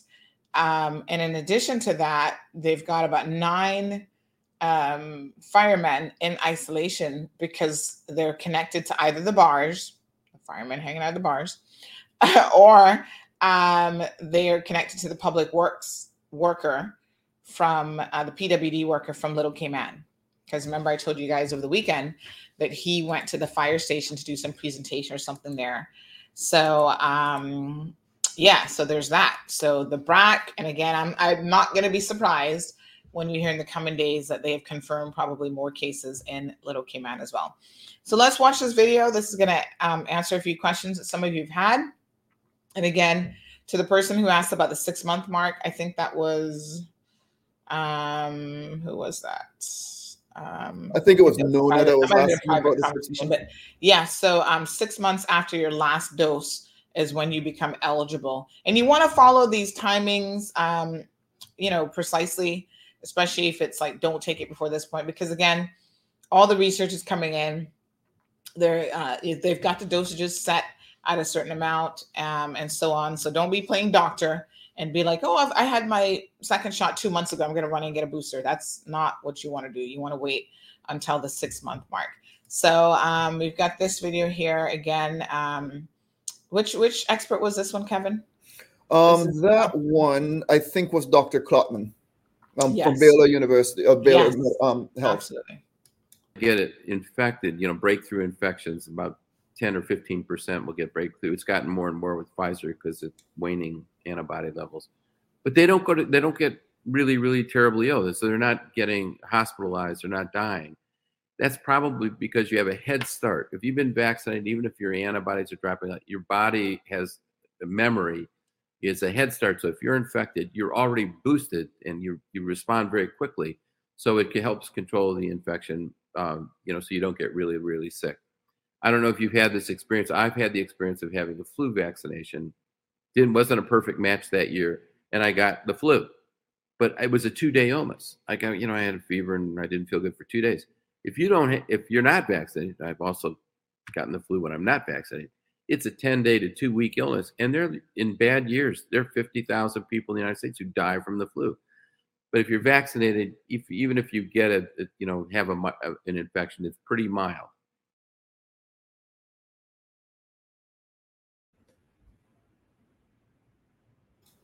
All right, Kev.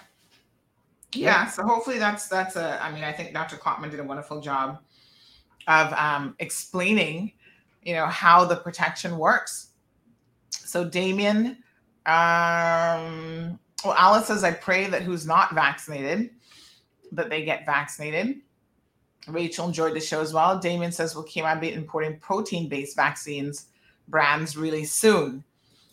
So we've had the AstraZeneca already available. I don't know if did we find out last night if any of the AstraZenecas left, Kevin? Yeah, they did say that it is available. So that was one of the things that if someone wants the AstraZeneca vaccine, they could certainly request that. But Pfizer, the question that Damien's asking is if they're going to be important. Well, we're going to get the vaccines, I guess, that's being sent by the UK, and the UK is sending both Pfizer or AstraZeneca. None of the others have been really any of the vaccines that they'll be sending on over, at least at this point. Perhaps sometime way in the future, but not in the immediate future. We just got the 2 options at this time in the Cayman Islands. Yeah.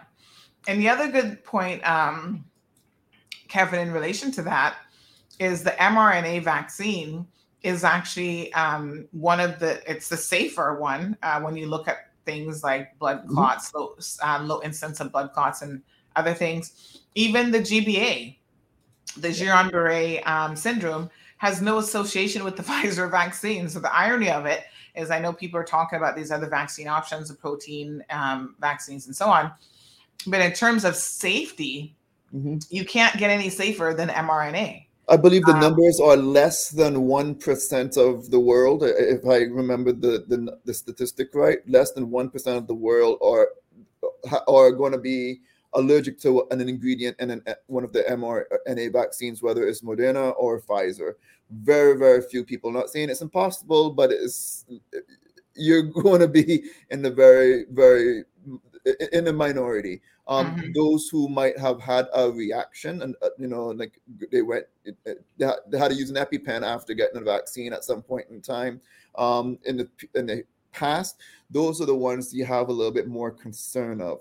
But if you never really reacted in a way where you needed some immediate intervention, there's a good chance that you'll do just fine with the vaccine. Even if you are a sickly person that have a lot of comorbidities, you, in fact, are the individuals that really need to get vaccinated. And I believe most of them already got vaccinated and absolutely no issues. You've heard from the medical experts, multiple medical experts, those who are in the hospitals sharing, they've never seen a patient that is in their hospital because of being vaccinated. Everyone I've spoken to, and I work with a lot of medical people, they have not found anyone in the hospital because of the vaccine. However, they have found a lot of patients who are unvaccinated. So these are from people who are directly taking care of patients, who definitely could speak from their own personal experiences. And so just want to completely encourage those who have not yet gotten vaccinated, look at the data. Speak to people who actually got vaccinated. Sure, yes, you might feel a little yucky, you might feel a little sore, you might have had a little, not so nice feeling for a day or 2 or 3 after getting vaccinated. That's how it is with any vaccine.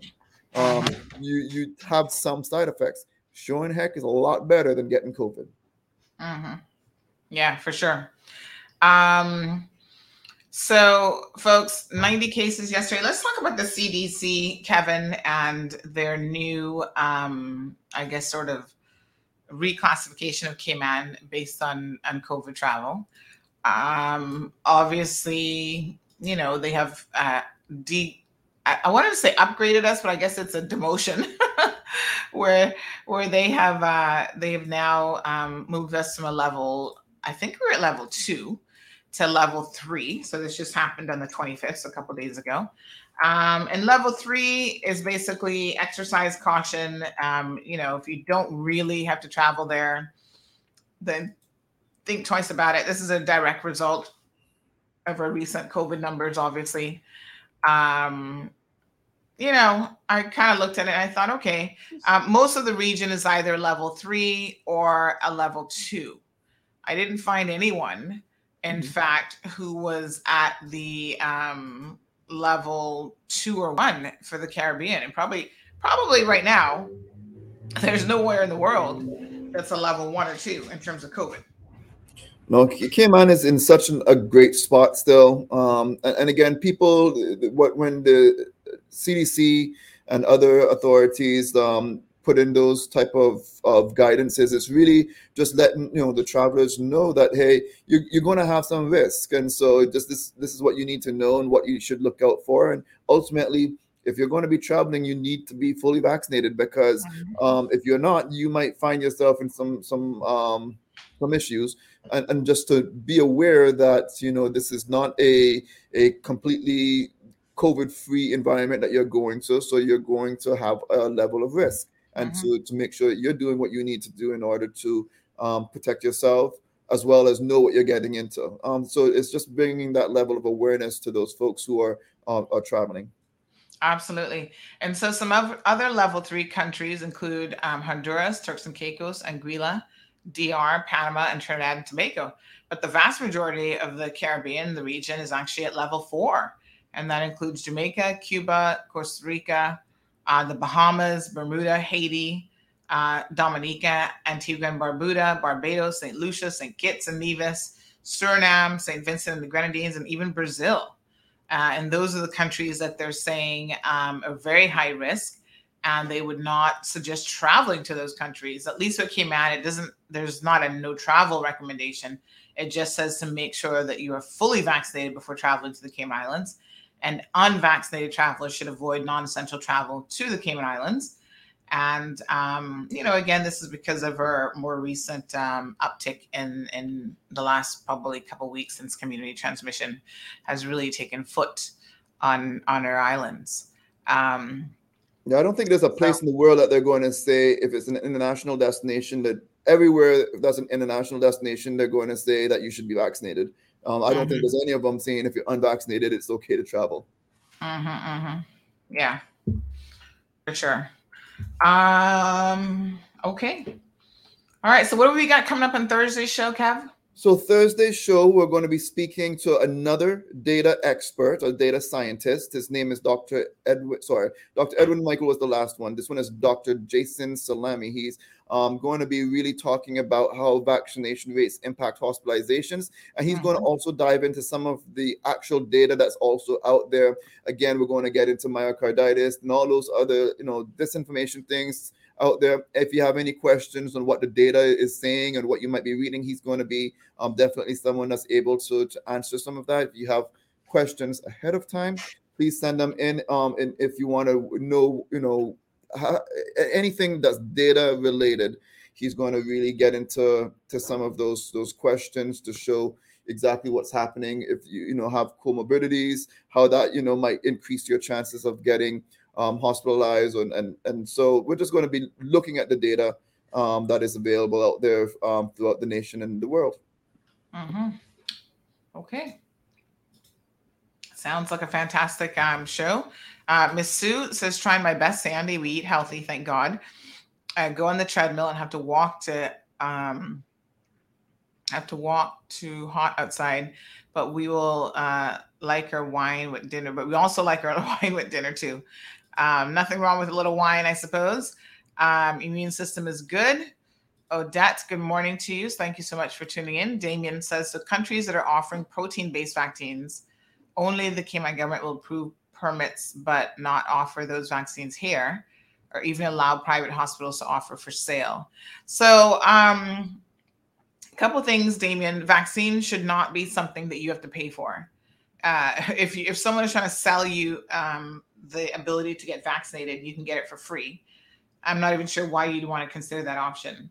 And I do know that some physicians, somebody was asking us earlier, I think it might have been Marshall, about if Cayman physicians are actually telling people not to get vaccinated. Unfortunately, we know of, I think I know of at least 2 physicians in Cayman that it seems like they're anti-vaxxers, which is a little bit sad. But, you know, Damien, there would be no need for anyone in the Cayman Islands to pay for a vaccine. So yes, the Cayman Islands will accept any vaccine that has been approved by the World Health Organization on the approval list, but it doesn't mean that we're going to, I mean, this isn't Foster's where you can go in and have it your way. And to be honest, even right now, you can't go to Foster's and have it your way because there's a shortage of supply issues. You know, you might not get a specific brand that you're looking for. You can find the item, but your specific brand may not be available. So I think the difficulty, Damien, is sometimes people don't understand how a small country such as the Cayman Islands procure medicine and procure access to things like vaccine. Remember, we were supposed to be part of COVAX. And COVAX, in case you missed that story, folks, you can go and have a look at this on our website. COVAX is a regional organization that tries to ensure that the people of the region have equitable access to vaccines. So Caribbean countries, you know, remember back in March, we were saying this, they were suffering the worst COVID-19 outbreak since the previous year, since it first got started. And organizations such as COVAX really ensure that we get access to vaccines, but it's not as easy as people think. And I think, again, because we have been in this enviable position of, you know, getting the vaccine with little to no issues, we sort of think, well, why don't we just ask for everything? I don't think it's so easy. And I think that there's a question of greed, really, when we start to go in that direction. So this is back in October of 2020.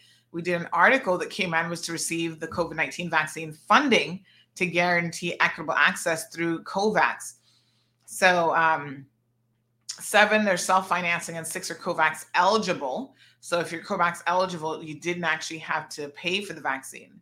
So several Caribbean countries, including the Cayman Islands and Jamaica, was going to be receiving European funds via the Caribbean. So this is CARPA, which is the Caribbean Public Health Agency, to help pay for the COVID-19 vaccine. These things are not free. So although we're getting it at no cost right now from the UK is footing the bill.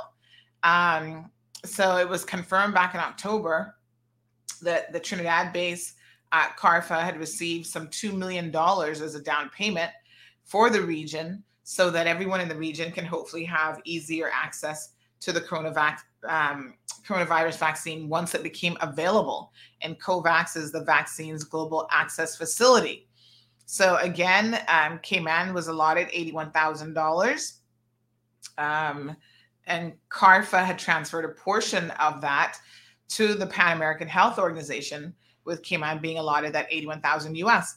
Now, I don't know how much value, like the dollar amount of vaccines that we've received thus far, if we were having to pay for it, but I would believe that it probably has far exceeded $81,000, because it's not just the cost of the vaccine, folks, it's the shipping and getting the vaccine here. That would be quite a considerable cost. And ancillary kits. There's a whole lot of other things. And there's a value also to the staff that are administering the vaccine as well, too. So there's a whole lot of things that goes in there. I think here in the States, and I don't want to misquote the wrong number, but I want to say something like per vaccine, it's like $100 and something or so each time you give a jab. But again, let's compare that with the monoclonal antibody treatment. You're talking about somewhere in the thousands of dollars per jab. So, I mean, it's so much, prevention is so much cheaper than reacting to trying to stop something that's already there. So, yeah, the cost factor is significant. Yeah. And thankfully, again, there's 150 countries participating in this initiative. But thankfully, we have not even had to, utilize this option. I guess it's still there if we were desperate and if we needed it. So, the question then becomes, are you looking a gift horse in the mouth? My aunt always used to say to me as a kid, beggars can't be choosers. And, being a little smart ass kid, I used to say back to her, Aunt Lottie, I said, yes, unless you're a choosy beggar. And then she would kind of just laugh at me, because you'll find this is how it is in life. Even sometimes when people are getting something for free, they want to be making all kind of demands. And imagine what people would be saying if you had to pay for the vaccine as well, too, about Big Pharma. Some that want to try to say, oh, Big Pharma is pocketing off of this. Well, that would be so much extra fuel to that argument. Exactly, yeah. And listen, for a pandemic like this, I think everybody in the world recognizes that the governments, I mean, it's not like somebody isn't paying for it, but I think that they recognize that the governments are the ones who have to foot the bill on behalf of, their citizens.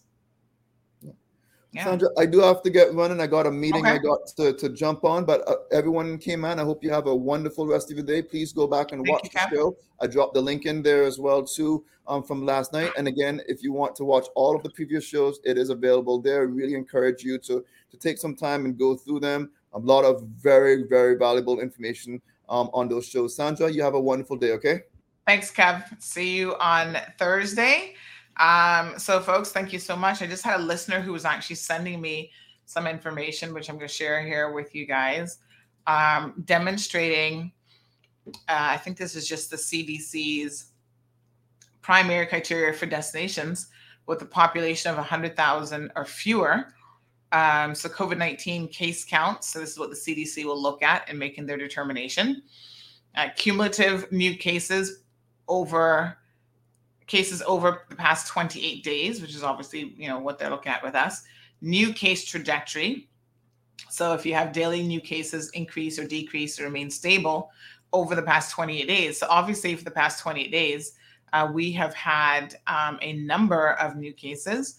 So the travel health notice level, again, we are at level 3. And it says case count over the past 28 days, 100 to 500. Obviously, that's where we fall. Level 4 will put you, you'll be upgraded to or degraded, however you look at it, to a level 4 if you have more than 500. Moderate level, 50 to 99. And then level 1 is fewer than 50 new cases. So thank you for that keen listener who shared that little tidbit there with us. Very, very interesting point. And we do have a video here from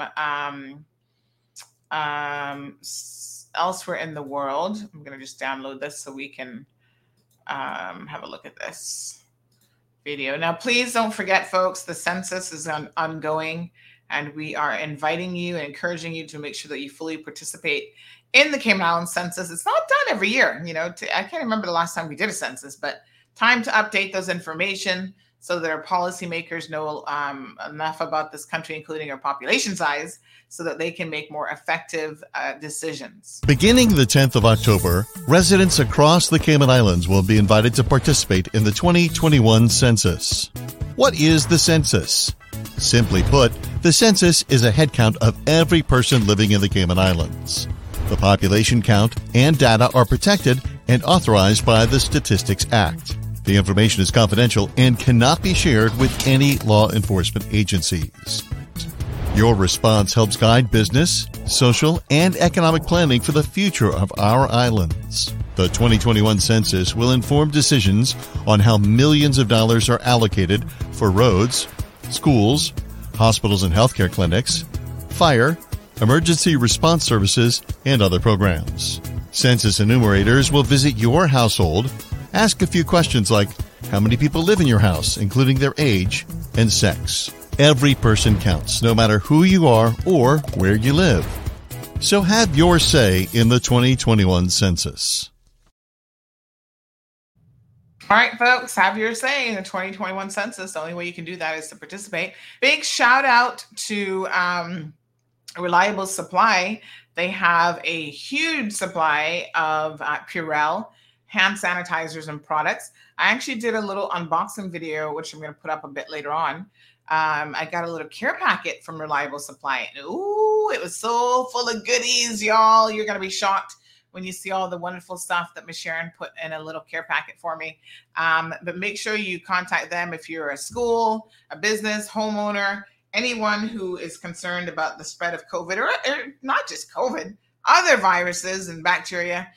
Make sure, folks, that you're sanitizing your home properly, you're cleaning your environment properly. No better place to go to get all of your supplies than Reliable Supply.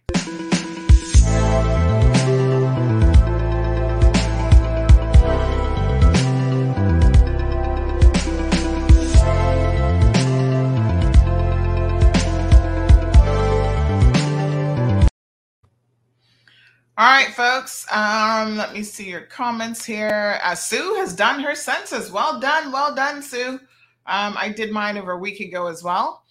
And again, I think it's important that we all participate in that. So how can you protect yourself? Check out this video.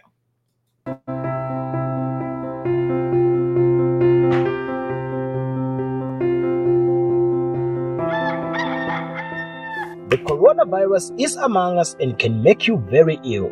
Symptoms of the disease are a high fever, cough, and difficulty breathing. It is important to understand how you can get the virus, so pay close attention. You can get the virus on your hands by touching something, then touching your face. The virus cannot enter the body through the skin, but only through your eyes, nose, and mouth. You can also get the virus by being too close to someone who has the virus. The virus can remain in the air for a short while and can reach your face.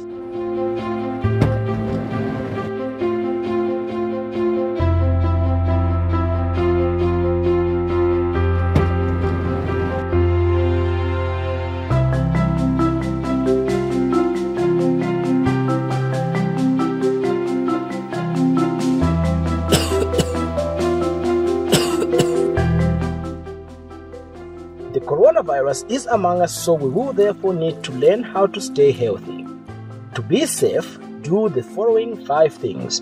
1. Clean highly touched surfaces regularly. Remember, the virus can be present on surfaces and objects, and cleaning those surfaces with soap or disinfectant will kill the virus. 2. Don't touch your face with unwashed hands.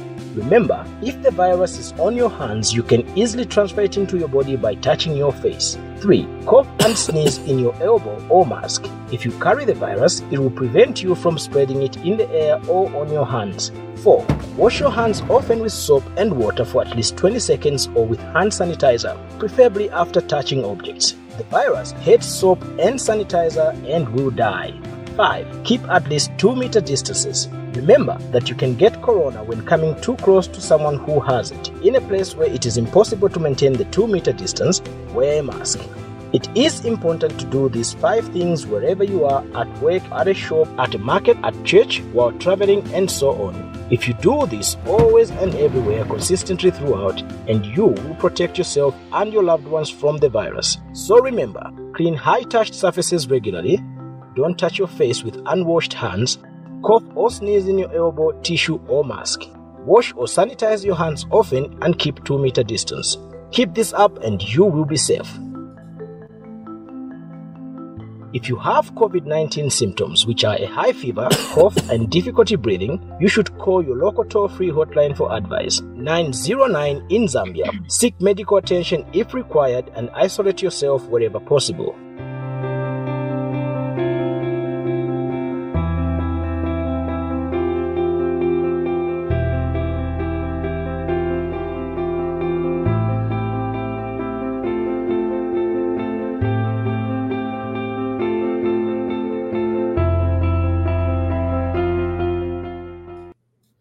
So again, folks, the message remains very, very clear.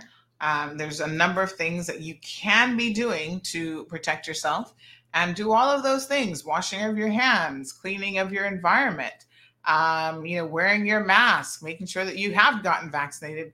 All of those things, folks, will definitely make a difference. So for the remainder of the show, we've got about, I think, 20 minutes or so left. I want to talk about our little friend there. We didn't get a chance to talk about this yesterday. What's his name? Oh, gosh. He doesn't have a name, but the raccoon. So you guys know that over the weekend, the raccoon was euthanized. They took a minute to even confirm it with us. We knew that it had happened, but we were trying to get official confirmation that he had been euthanized. And I think that the Department of Environment didn't really want to make it an issue. Of course, they would know that people look at the raccoon and they think, oh my God, he's so cute. These little critters are so cute. And some people want to keep them as pets and all sorts of stuff. And so they probably just didn't want to encourage this debate because they knew what they had to do. And so this is a little bit of a dose of the cold hard truth, folks, where they made the decision to euthanize. And I think that it was a done deal. There was no other option, unfortunately. Now, of course, none of us are happy that this had to be done, but I think that there are those of us who understand the necessity of it. The concept of sending the raccoon back sounds good in principle, but the truth of the matter is the U.S. isn't going to take him back. They have no interest in this raccoon. It's not like it's some kind of special creature for them where they'd be like, oh, yes, let's have a Save the Raccoon campaign. I mean, in the U.S., they largely see them as pests, not pets. They don't particularly care about the raccoon population. They spread rabies and, other disease. And I don't think that they rummage through your garbage. So it's not like they control anything specific where people are going to be like, whoa, we're part of the raccoon team. Having said that, it's still a life, form at some level. So we were not happy to see that it had to be euthanized, but we do understand the position. Cayman is a rabies-free jurisdiction, folks. Maintaining that rabies-free status is extremely important. In fact, to be quite honest with you, I don't even know what the implications would be for us if all of a sudden we had rabies, because there's things that we're able to do freely now, including the export and import and movement of our animals from one jurisdiction to the next, but also bringing animals in. And if we lost that status, folks, that would be something that would not be good for us at all. And that would add a level of complexity to a lot of things that we do. Not to mention that you'd have animals in the country who have rabies and who'd be dying from rabies. And so this would be very easy to happen. So for example, if the raccoon that's still out there and still very much on the loose, or set traps for him, and he or she has not yet been caught. Say, for example, that raccoon met up on a dog, and a dog's never seen a raccoon before, and the dog's like, what the heck is this? And the two of them get in a little scruffle, and the raccoon is positive for rabies. That dog could easily be infected with rabies. And then it kicks off a whole other situation.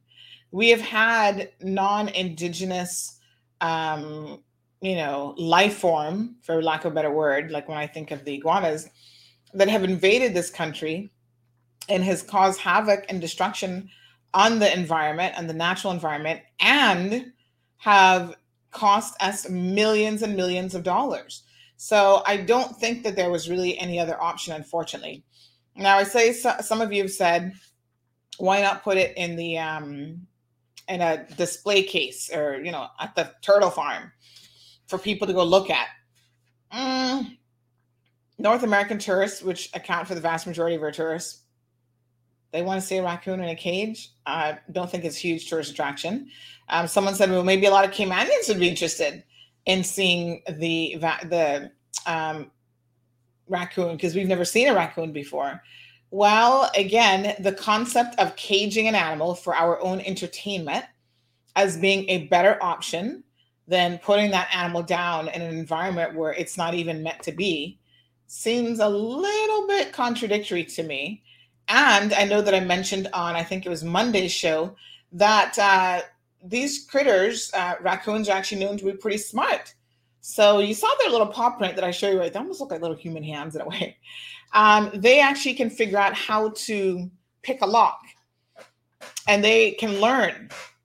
So they do it once, they'll learn how to do it again.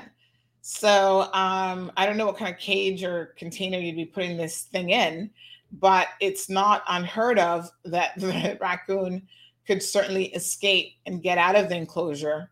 And then what would you have on your hands? And it's not, if we don't have any other raccoons here, it might not even be an issue of them mating with anything else. But it could be that if they got out, we could have a difficult situation on our hands. And so I sympathize with the raccoon having to be put down, but I really don't think that there was any other choice. So Sue agrees that it'd be a disaster here if rabies got into Cayman. We're trying to keep out.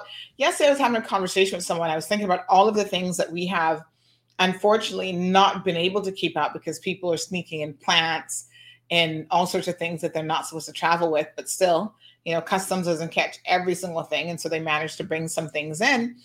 And I was thinking about, remember the pink mealybug? Remember when we didn't have that here? And then it got introduced, and what it has done to like a lot of our trees and so forth.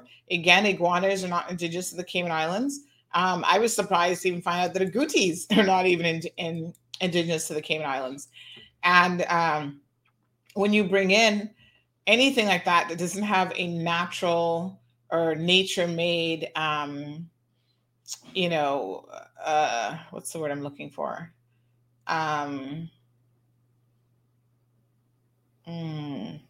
The word is completely escaping me, but they don't have anything else that keeps their population in balance, right? Nothing is hunting these things, you're going to have a problem. So nothing in Cayman is naturally hunting iguanas. 1 or 2 dogs might do it for sport, but it's not like they don't have a natural enemy in the environment, right? So it's not like a dog is going to be doing it because they're hungry and they want to eat an iguana, right? So sadly, I think we just have to be very mindful of what we're introducing in the community. Remember when there was a flying monkey on the Cayman Airways flight that got away from someone? People are always trying to sneak in what they consider exotic animals or whatever, but they're not meant to be here. And it can create a very, very dangerous situation. So there's no doubt, I'm sure, that people have managed to sneak in snakes and other things that just are not meant to be in this environment, folks. And when you do stuff like that, you really are creating a precarious situation that normally does not end well for any of us. Okay. So, in regional news update, because I'm aware that today is Caribbean Connection Wednesdays, the man that was actually accused of killing Tanika Gardner at the Pathways International Church in St. James last week, Andre Ruddock, is to appear in the Home Circuit Court in Kingston and downtown Kingston today. Yes. So he was the one, if you guys saw the photos of people, he was the one that was on the ground. And this is Nationwide News confirming that today. He was the one that was on the ground covered with a white sheet. So he actually, killed one of the 3 people that were killed. One was killed by bullets from police fire after they started firing on the police. And then 2 other people had already been sacrificed by the time the police got there. Now, you guys know that the police have said that the plan with Kevin Smith was to actually kill all 144 people that were intended to be there that night. So he was going to sacrifice 144 people in the name of whatever it is that he was going on with. So he met in a car accident a couple of days ago, as you also know, and he succumbed to his injuries almost immediately. Based on eyewitness accounts, it looks like he probably broke his neck. It was actually a 3-car accident. And I wanted to put this out there and correct this because it seems like there was a little bit of misinformation Because I thought initially I was looking at the car and I didn't see any other cars. And then yesterday, I know in one photo we actually saw, here's the photo of this guy. So he's going to appear in court today. There was a photo of a truck, and then I thought, okay, so it must have hit that truck. But it turns out it was actually a 3 vehicular collision. So it was more than just the 1 or 2 cars. It was actually 3 vehicles involved. And so we don't know yet who's at fault or who's to blame for this. So more information will no doubt be forthcoming in the next couple of days and perhaps into the next couple of weeks. The other thing that's been trending, remember when we had the show on Tuesday when the accident happened? No, Monday, when the accident happened, some of you were in the comment section. It was actually even before the show. This was like last week, Thursday, when we were talking about Kevin Smith. Some of you had said, listen, this dude had been deported, or he was living in Canada, and he was accused of sexual molestation of a young man. And it turns out now that mainstream media has picked up on that story because the Jamaican authorities have actually confirmed that, yes, that is 100% true. He was convicted. I think he only served like 6 months. But yeah, so this is what happened, folks.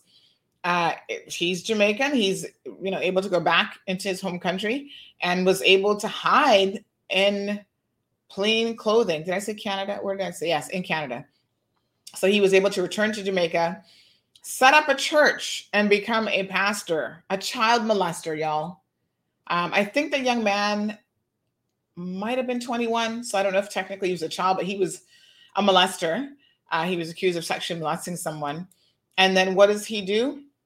He's able to go and set up church and can operate fully with no concerns and no issues, and have a huge number of people following him and literally kissing him at his feet almost. It is just shocking to believe and to understand how easily people are duped into believing and following just about anybody. So quite a crazy situation there. But he had actually sexually assaulted a man in Canada, and he was convicted of that, of 1 count of sexual assault. And he was, as a result of that, sentenced to jail back in November of 2017. So pretty crazy. Pretty crazy. 1 count of sexual assault on a 21-year-old man. And so, I even thought it was very, very interesting seeing him in all these church photos with all these little boys, surrounded by little boys, and he's like hugging up these little boys and stuff. Oh God, parents, you have got to be so careful. Really and truly, please do not trust people with your children. I don't know how many different ways I can say it and how often I can say it, but believe me when I tell you, it's just trust nobody. Not when it comes to your children. Trust them with your money before you trust them with your children, okay? And you probably shouldn't be trusting them with your money either. But I would take a chance with money than I would my own child. And this is the truth, folks. So you've just got to be careful. So in other regional news, Jamaica is announcing new curfew measures again to address their COVID-19 situation. So no movement Sundays have been scrapped. Nightly curfew will now be Mondays through Sundays from 8 p.m. until 5 a.m. from October the 29th through December the 10th. So, of course, Jamaica has struggled with low vaccination rates. They have struggled with, obviously, the COVID outbreak at quite a significant level, and they continue to have these issues. So they're finding a way to do it. No movements, trying to restrict the movement of people in the community. I don't really know how well it's working. I don't see a reduction at all for them. But now they're moving from no movement days, which has been in effect for the past 6 Sundays. That's going to be discontinued. And now they'll be moving to a daily or nightly curfew, I should say, from 8 p.m. until 5 a.m. every single day. So, that means, I guess, that nightclubs and stuff like that, you won't be engaging in any of that type of activity if there's actually a curfew happening. I guess less people out in the community means fewer people that are able to spread the virus. You know, you're not going out to nightclubs and other hot spot places. And so it is. So here's someone on Twitter who's posted this morning that they've robbed, hear this now, Jamaica, not a real place. They have robbed the Pathways Church. So the police are now going to secure, this was 2 hours ago, the police are now going to secure the location. I would have thought they would have secured it already, but maybe their investigations there were done, where they have now stolen a washing machine, dryer, and 25 solar batteries and other equipment. Not really surprised. So the church was targeted at 24 solar batteries. I remember he was getting ready for his version of Armageddon, where everybody was going to get on a, everyone was going to get on an ark, and he was going to reenact that whole scene from the Bible, I suppose. So he was ready with solar batteries and other such things. What a hot mess. You cannot make this stuff up. And so now the church, what will happen to that church now that Smith, they should burn that place down, because that feels like it's got a lot of evil up in there. But anyway, the church is now, people are saying that people have now stolen from the church and taken out batteries, a washing machine, a dryer. That was a very posh church, if you ask me. So yeah, so they've stolen a couple things from the church. Okay. Well, there you have it. Church with washing machine and dryer. Yes, sir. Scott, good morning. How are you? I have not seen you. And have you ever been on the show, Scott? I've never seen you comment before. Scott says his death came too easy. Scott, are you still in Jamaica, by the way? I know you were in Jamaica at some point. But yeah, I mean, it's one of the craziest things that I have seen in a super long time, that he was fortunate enough to sort of get out of this situation. But I guess if you believe in what comes afterwards, he will still get his just deserve in the end. So it's a hot mess, folks. I don't even know what else to say, but you know, driving in Jamaica can be very, very interesting at times from what we've seen. You know, I didn't even know, speaking of things that you can steal that can be really, really strange, I did not know that people could steal copper. Like, you know, the copper, like ADSL, that they run the copper to your house and whatever in the streets in order to, they use that as the conduit for your internet. So years ago, I went to Jamaica with my husband, and we were going to he's from St. Mary. So we were driving to St. Mary, and there were residents in the particular neighborhood saying that they didn't have internet. And I'm like, oh, well, why don't they have internet? What's going on? And it's so crazy because they seem to get internet before we do in terms of, you know, high fiber internet and all this kind of stuff. Even as rocky and terrain as it is, Jamaica seems to get better access to internet than Cayman sometimes. I'm thinking Cayman is flat. This is the easiest place in the world to lay fiber. Let's be honest, right? Anyway, I digress. So yes, come to find out, some people were stealing the copper. And I was like, stealing copper? Do people steal copper? My husband's like, well, you know, copper is a valuable metal. So I guess there's some market for it. And I thought it was crazy. I'm like, okay. So they were actually, I was still a little bit confused though, because I'm like, how are they stealing it? They're digging it. Like, how are they laying this copper? They're digging up the ground after the telecom goes in and lays the copper? But they were stealing copper. And as a result of that, the telecom had to go back in and lay it again for people to be able to get internet in their neighborhoods, which is kind of crazy. I don't know how easy fiber would be to steal, because I think fiber is so, it's so like sensitive to bend and all sorts of stuff. Like, why would you steal fiber? Because you destroy it, I think, in the process of trying to extract it. But apparently copper is something that people often want their hands on. So yes. And in other regional news, you'll see a story trending on our page this morning about a mass shooting at a popular bar in Bermuda, of all places. Several people, including a police officer, was reportedly shot on Tuesday evening at a popular bar in Bermuda. Terrified customers scattered. At least 6 shots were fired in the Robin Hood bar and restaurant at about 6 p.m., the Royal Gazette reported. And at least 4 people were taken to the hospital for treatment. And eyewitnesses told local media that 4 ambulances were transported to the scene. So what a crazy thing. The acting police commissioner, Darren Simmons, said that the shooting was a critical incident. I think so.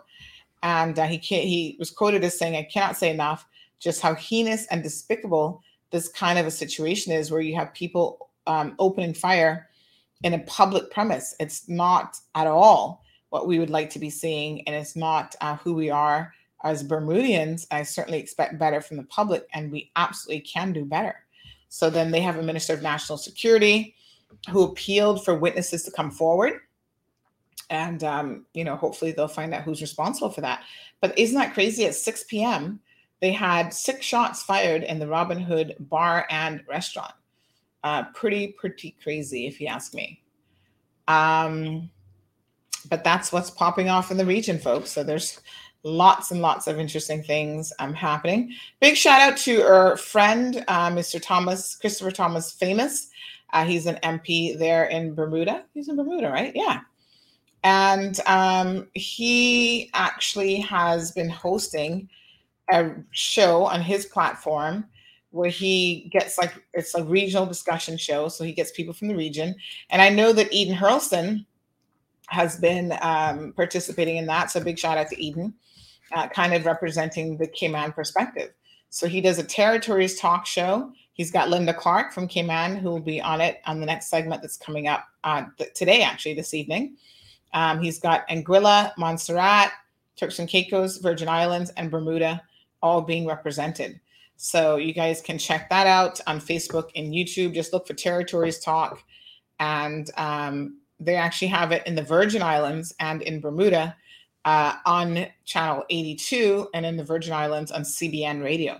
So some good coverage. I think it's important for Cayman to obviously be part of the Caribbean. Like, truly, we are a part of the Caribbean. So for us to participate in these types of discussions, I think is extremely important. And it's good to see people like Eden and Linda and others stepping up to the plate and letting Cayman's voice, be heard. So there's Linda. And I know that Eden, and I think maybe even, who else has participated in these? I think Troy Leacott may have also participated in some of these sessions as well. So yeah, good stuff. All right. Wonderful. Okay, folks, that wraps it up for us today. Thank you guys so much for tuning in. Let's see some of your final comments. We've got Miss Sue says, OMG, that's so bad for Bermuda, usually peaceful island. Well, everybody's got crime. Darlene says that she misses Mr. Famous. We'll message him. He is an MP, so I know a lot of times he's actually really, really busy. We have an editorial piece, I think, that will go up here shortly from him as well. So he does continue to contribute to the platform, which I think is fantastic. And yeah, we'll remind him to come on the show maybe next week, Wednesday. Renee has been busy, so she's our Caribbean correspondent here, regional correspondent, I should say, here on CMR. But she has been extremely busy. She's had a baby. She had a baby boy. So congratulations to Renee. And as you guys know, motherhood ain't easy, especially in the first little bit. She has been very, very busy.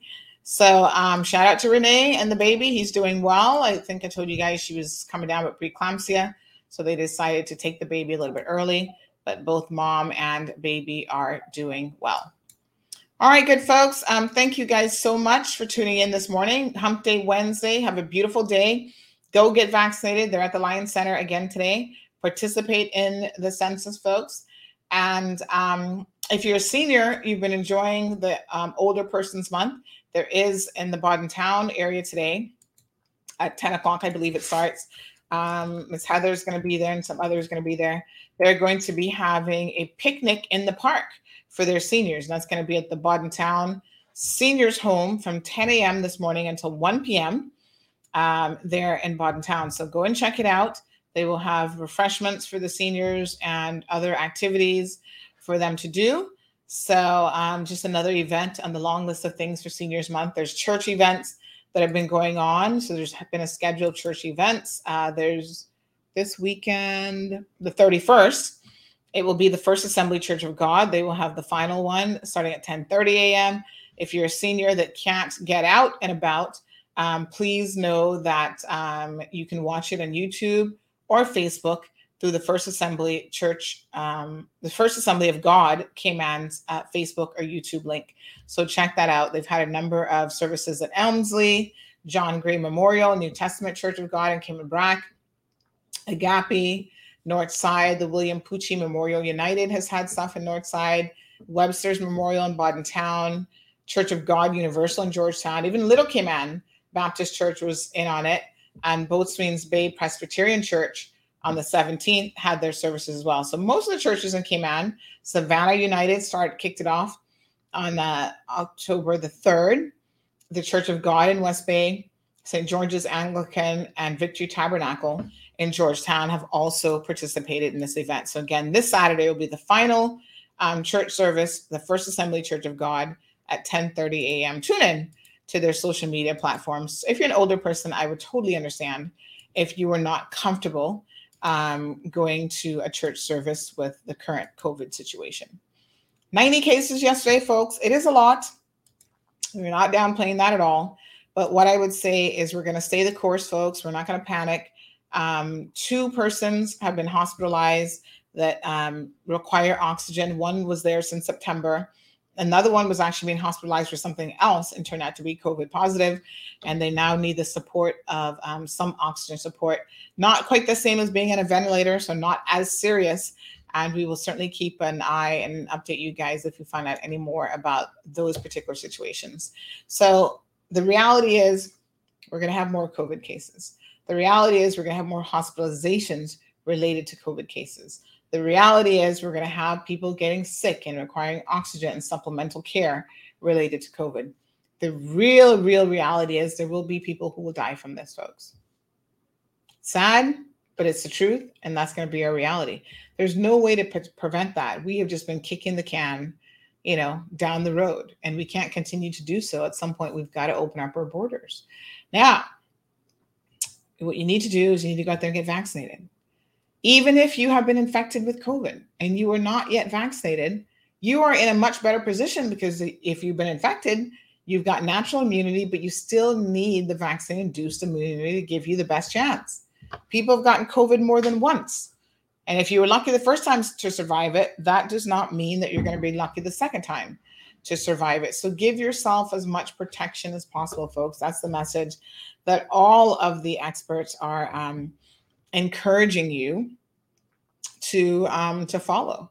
So I hope that you will, consider carefully. Now, people are getting a little bit antsy and they're getting a little bit scared. I think that is driving vaccination numbers upwards. And if that's what it takes, then that's what it takes. So we'll keep you guys updated on the vaccine drive. I think they're going through the process now of, pre-selecting and verifying and all that kind of stuff. And we'll let you know once there's going to be somebody's going to walk away with $100,000, which is nothing to sneeze at. I wish it was me, child, because I could do with $100,000. But somebody will win it. I hope it's someone deserving. But these things it's like the lottery. You never know who's going to win it. We are planning on having an interview with both the HSA and a representative from DMS to just explain the process from here and how it's going to work. And we're going to bring that interview to you guys hopefully a bit later on in the week. So folks, have a fantabulous week. Thanks so much for tuning in. You've made this Cayman's #1 morning talk show. You guys have a beautiful day, and we will see you tomorrow morning. Thank you for tuning in to another edition of The Cold Hard Truth. Make sure to check Facebook for showtimes and more information and the latest news at CaymanMarlRoad.com. Subscribe to our IG and Facebook pages to get the latest happenings.